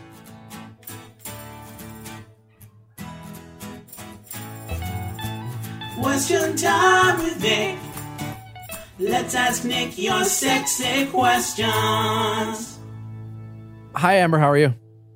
I'm good. How are you guys? I'm good. I'm Nick. This is Shug. Hi. Rochelle's here, just hanging. Hi. Okay. So I'll give you like a little brief story to my question before. So my mother-in-law actually set my husband and I up 3 years ago because I worked with her, and everything was great throughout the whole dating phase. But once we got engaged, it became like a nightmare. She was like so controlling of the wedding, and so was my mom because they were paying for it. But it got to the point where, and this is totally on me, I went through my fiance's phone and I saw that she had sent a message to him saying like, "Don't marry her. If you marry her, you're gonna marry into her family's baggage," and like just totally criticizing my character. And it like hurt because she set us up, and I worked with her for 2 years. So you'd think like she'd be really excited to have me. And so we ended up postponing our wedding. People like our friends don't know about that, of why. We just said it was because of school. And so we ended up eloping this past December, but I actually So you got called her married. out. You were married now. We're married now. Yeah, Okay. we're married now. But Okay. I actually ended up calling her out on some of the things I heard her tell our coworkers, saying like she's a manipulator, she's a liar, she fabricates her stories. And when I called her out, she was like, "What are you talking about? Like I never, like who would say those things?" And I'm like, Well, how do you know she said this at work? so I had asked my husband, I said, "Who did you hear these things from?" Because I've used people from work for references. And he goes, "It was actually my mom. I was too scared to tell you that it was her who said them." And Well, how so did your I made husband hear of some? Like, where did this come from originally? Like, I mean, you know what I'm saying? Like, you're looking for references from work, but like something came up, and your husband's like, like, what's the story that So you knew people weren't we saying moved- nice things? So we moved to Utah for his master's program. Okay. And it was the first time I have ever lived with someone that wasn't family. And it was the first for him to live with a girlfriend. And so we were just at each other all the time. Like, This is oh my before you gosh, were married? where we were still engaged. Okay. And so it just got to the point where like we both were confiding in our families, but his mom would say things to people at work saying like, "Oh my gosh, Amber's such a bad person. Like she's starting fights. And it was like, I'm not starting fights. We're just trying to learn to live with one another, if anything. Wow. So she was interjecting herself into your relationship in so many different ways. And you said that you saw text messages too. So you have proof, Yeah, you know that exactly. she's been talking like this. It's so interesting because I feel like so many times when a person is like, oh, you know, she's manipulative, she's a liar, she's this, she's that. It sounds like your mother-in-law is actually those things and she's projecting them on you. People do that a lot. So where are we now? So we are at the point where she still, oh my gosh, it's like, I get really frustrated being around her because I have to watch what I say. And he's called her out, like, why don't you like her? And she's like, it's because, you know, she takes you away from me. And I'm the one that encourages the time we go over there and see them. But yet she focuses it all on herself. So I feel like she's the one who's not spending the time with her son and getting to know me on a personal level. Mm-hmm. How old are you two, the two of you? I knew you were going to ask that because I listened to your podcast. We are 24. Okay. And is this his first serious relationship? So he's been in 3 relationships and I'd be the 3rd. And then I've been in 2 and he's my 2nd. Okay. I mean, it's tough, right? Because I think we kind of know what's going on to like what Shug pointed out, but it's not so much understanding what's going on, but I'm guessing your question is like, what do you do about it? Exactly. Because honestly, if it was up to me, I'd probably like call her out on everything, but I want to be respectful because it is his mom and she is my mother-in-law. Question for you. So you guys eloped, you said, right? We eloped, but we included our parents and our siblings because I really wanted my dad to be there and my mom, and he wanted his siblings. Okay, so that's good. I was wondering if like who was there, who was not there, because maybe there could be some resentment towards that. How did the parents feel about the eloping?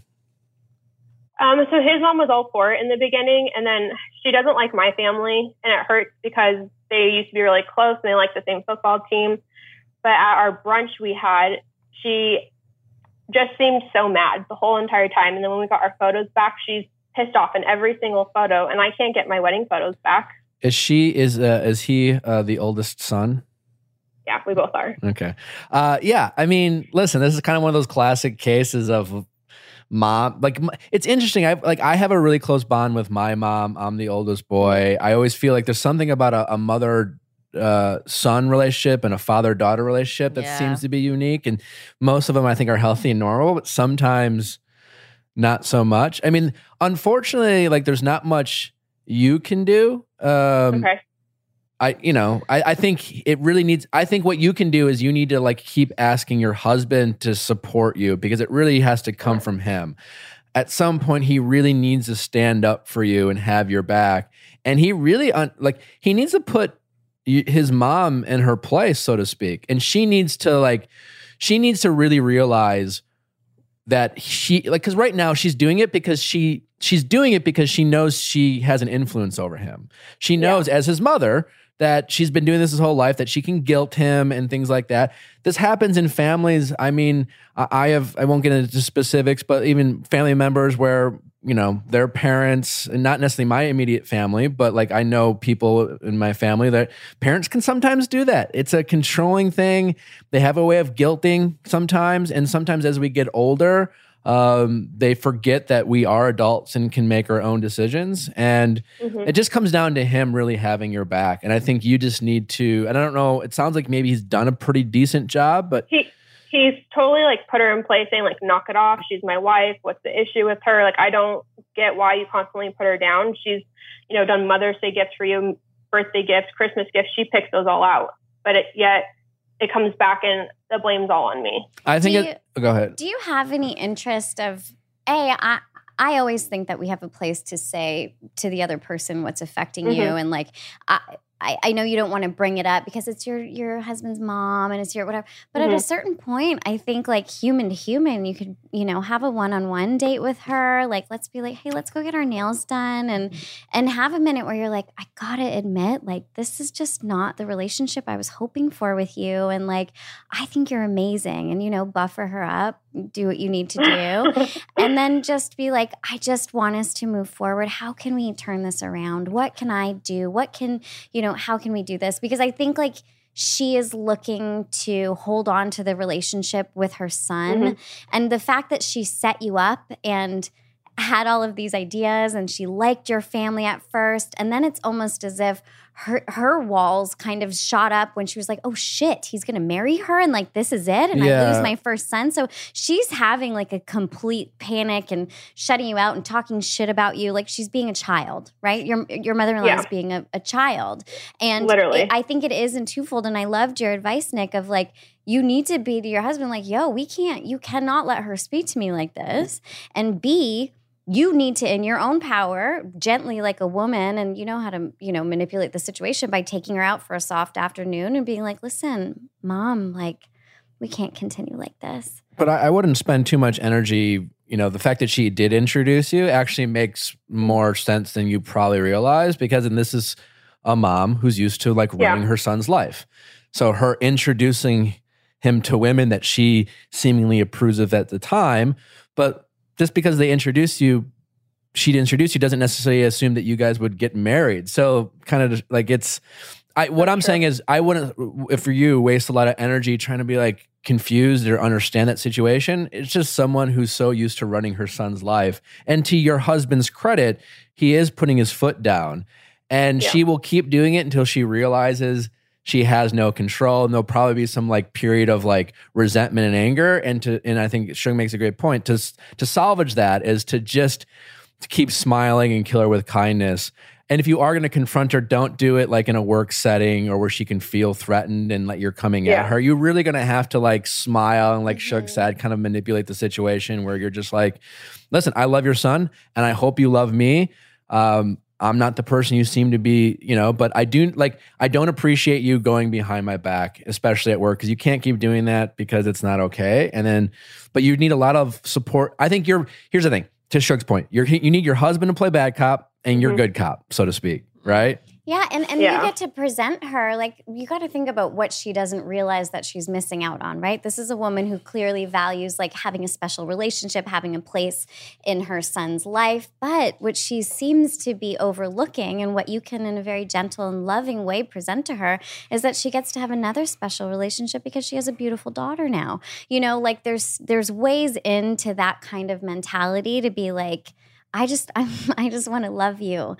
Let's make that easy. Also, if you guys start having kids, this is where your husband can play bad cop. Like, hey, Mom, if you want a relationship with your grandkids, like you need to have a relationship with my wife.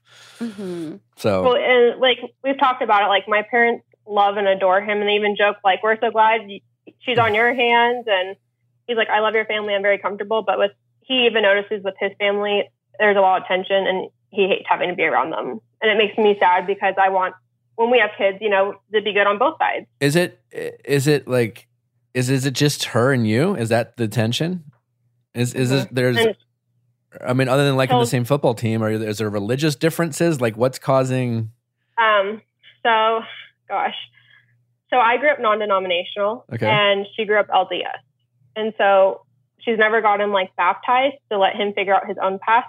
And a lot of like his family is LDS, and so they pushed a lot of that onto him, and he's like, I don't want to, and I'm like, I don't.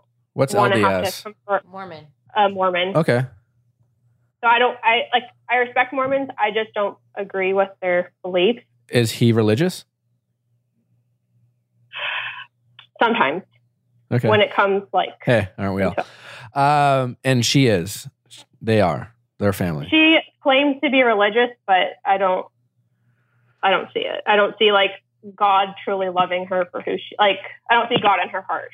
Sure. Well, I've seen this before. My first girlfriend, I had to deal with this. Her mom was very intense. I think if he's your husband, right, and you love him and it seems like your relationship's doing well and that's great. And I think this is one thing that it's going to take, it might take a year or two.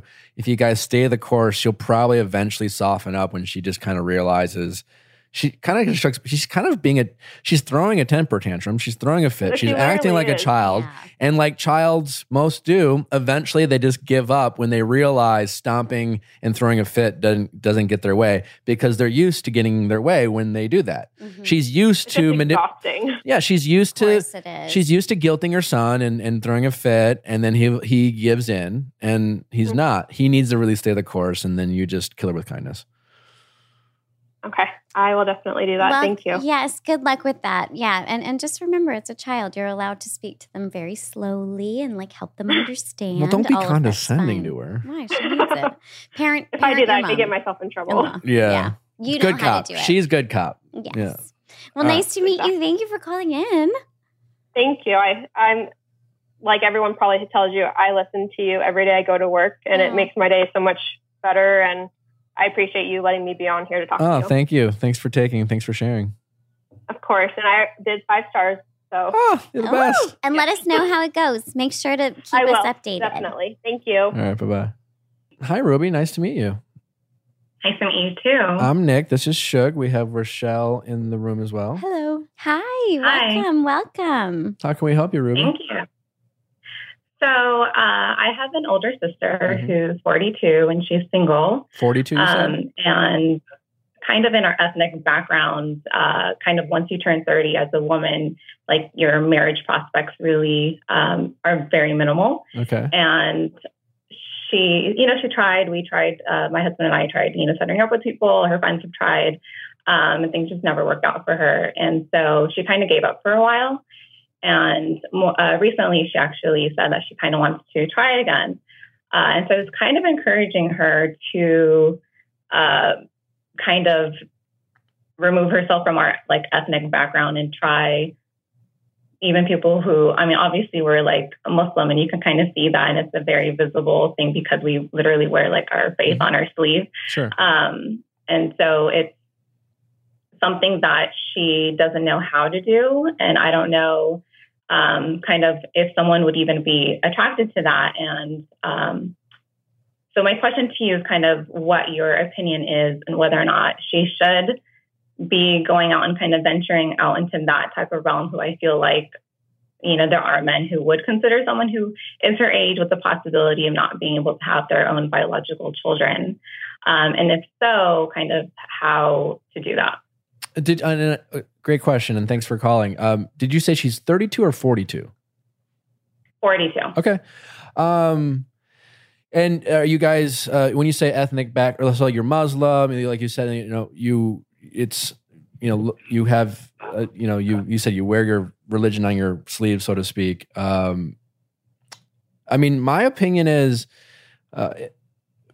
growing up very Catholic, and it's not as Christian, I guess, in America is more socially, I guess acceptable. Yeah. Let's just be honest, like in terms of what it is. But I often think I think it comes both ways, right? There's certainly a lot of stereotypes, and there's a lot of criticism in America, especially with Muslim religions. But at the same time, too, like as religious people in general who want to start dating outside of the religion, and in my experience, I sometimes feel like the fear is more on your side, where the question is, are there going to be men out there who would want to date your sister? Absolutely. Like 100%. There are going to be Christian and Jewish or non-religious men who might be open to your sister. I think the big question is when she starts dating these men who don't have the same faith background and same just same background in general, is she looking to bring someone in,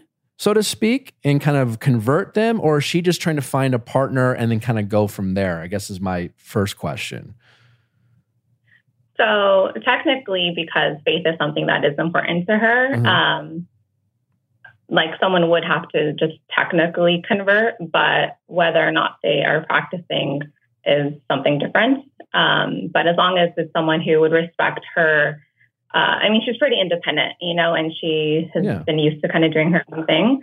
So as long as someone is respectful of that, I think she'd be fine with that. Yeah, because if you're saying that with your community that they're a little bit more maybe a little bit more, because you don't have to be Muslim for men to sometimes stereotype older women. So let's not, Yeah, and I kind of want to separate the religion from it, because it's more so like we're come from like an Indian and Pakistani background. Okay. And it's not like a religious thing, because our religion actually says otherwise, but it's more of like a cultural thing.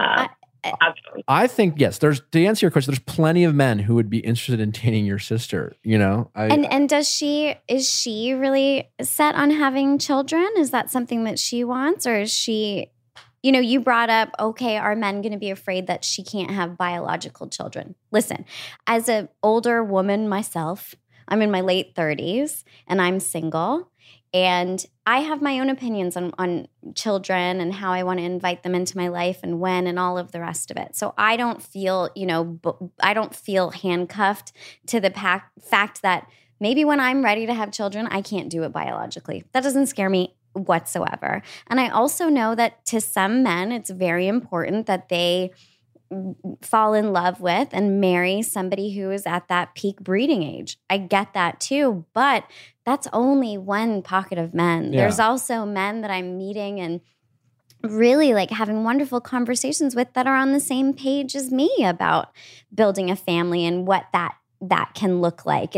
There's just not only one idea of how to build a family anymore. And I think encouraging your sister to be empowered in that idea and to find people and to become very clear on what she wants so that she can put that into the universe, so that she can communicate that to these men that she's dating. And I personally am an advocate for mixing everybody up. As far as background goes, as far as race goes, I really, truly believe so wholeheartedly that humanity needs to just mix it all up. Other people aren't, as much as, say, you and I in that category. But I do think it's important just to realize that it's probably those people that Suga's talking about that kind of have that mindset where they don't really care if you're white, black, Hispanic, Indian, or whatever, religious backgrounds. Again, for me at this point in my life, I grew up very Catholic and very Christian. And I guess if all things being equal, that would be fine. I've mostly dated white women in my life. I grew up in a community that was predominantly white, but I don't have a preference. I just want to meet someone that I connect with and that I have these intimate moments with and I feel safe and have this bond. And so that doesn't have a skin color. It doesn't have a religious background. But if I meet someone and if it was really passionate to her to be Muslim, whatever. I'm fine with it because that's not what I've, at this point in my life how I'm picking a partner. I think there's just so many different ways to connect. So as long as your sister's open to it, I think she's going to be surprised how many men she finds open to it open to it at that point. And then after that, like figuring out how they work in a relationship, who's converting, who's not. Those are conversations you have to have. But the initial interest in terms of just men being interested in your sister, a sea of men, I'm sure. And 32 is not old. She's 42. Oh, 42. But still. She's 42, yeah. But even at 42, yeah. It's kind of like where, I guess my question is also where she can kind of put herself out there just because, she's tried obviously like the online route and just things haven't worked out, but she goes to work and, she's kind of like has her normal routine. And so beyond that, she doesn't really come across anyone. So it's kind of like, how can she really put herself out there?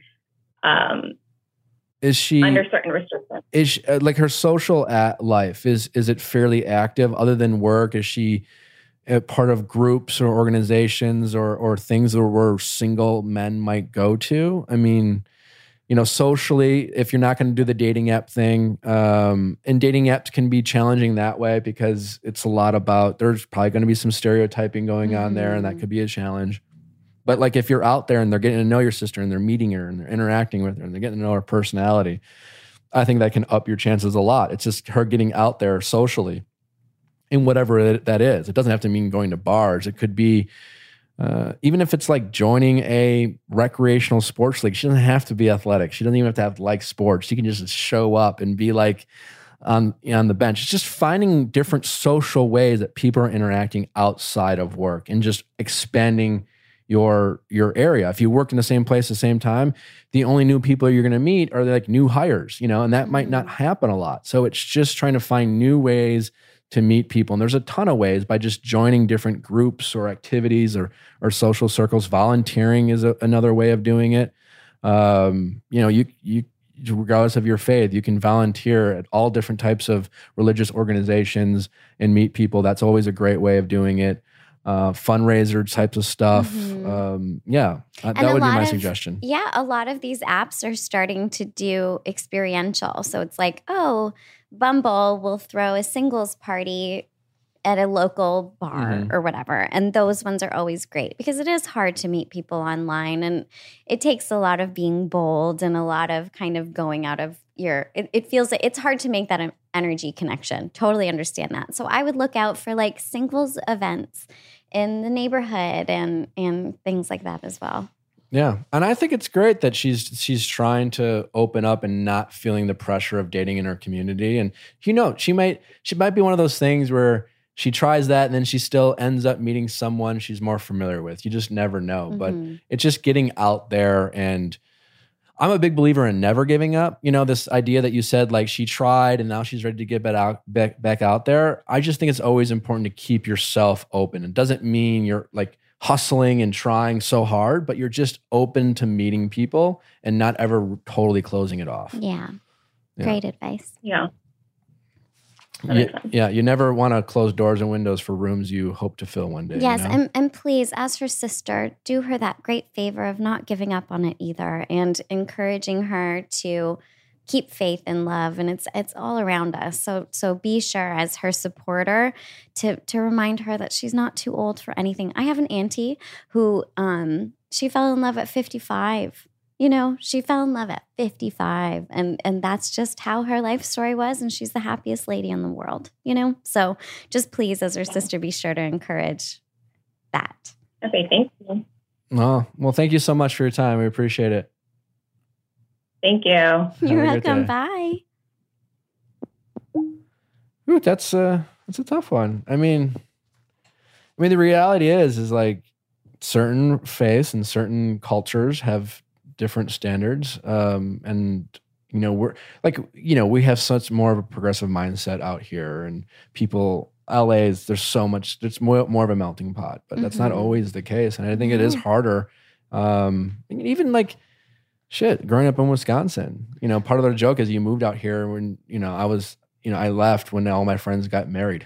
Hannah talked about that when she was here, like in the South, where it's just like there's an expectation, and if you don't, and then you turn 30 and people start looking at you. And she wrote in the email, once you turn 30, that a girl doesn't have many options in my culture, and that just like makes me so upset. Sure, but there's truth to it, right? But it's not also how it should be. No, it's not. But it's not just her culture. It's actually a lot. Listen, and it's true. It's society in general. The numbers do dwindle. That's a true fact, I think. But that doesn't make it hopeless by any means. I think that it's quality control. They're just getting all of the garbage out of the way. There's so much more value in women besides like what you can offer, Totally. But just in people in general, this idea of, I get it all the time, right? As someone who like is probably most known for my dating life. I haven't done a questions with Nick or post a picture of like a thirst trap where there isn't at least one. I don't understand why he's single. And that's meant to be some sort of compliment with like an ounce of criticism of like,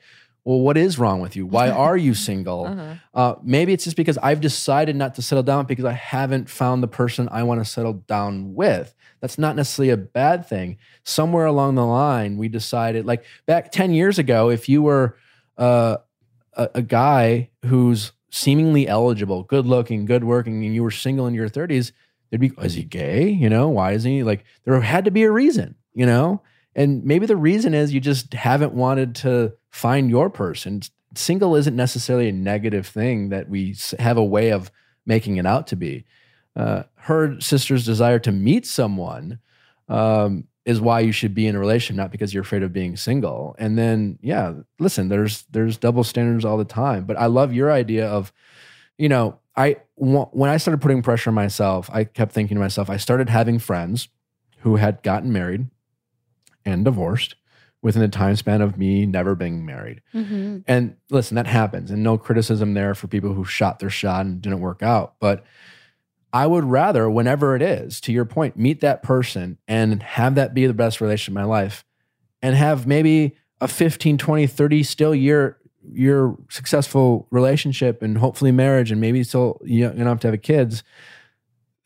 That's what I want. I don't need to get married 3 times just because I need to not, the fear of like, well, why aren't you have settled down? Why haven't you been married? Why don't you have kids? Like, hopefully we're all here for a while. Life is short, but at the same time, get it right. So take your time and be patient. Mm-hmm.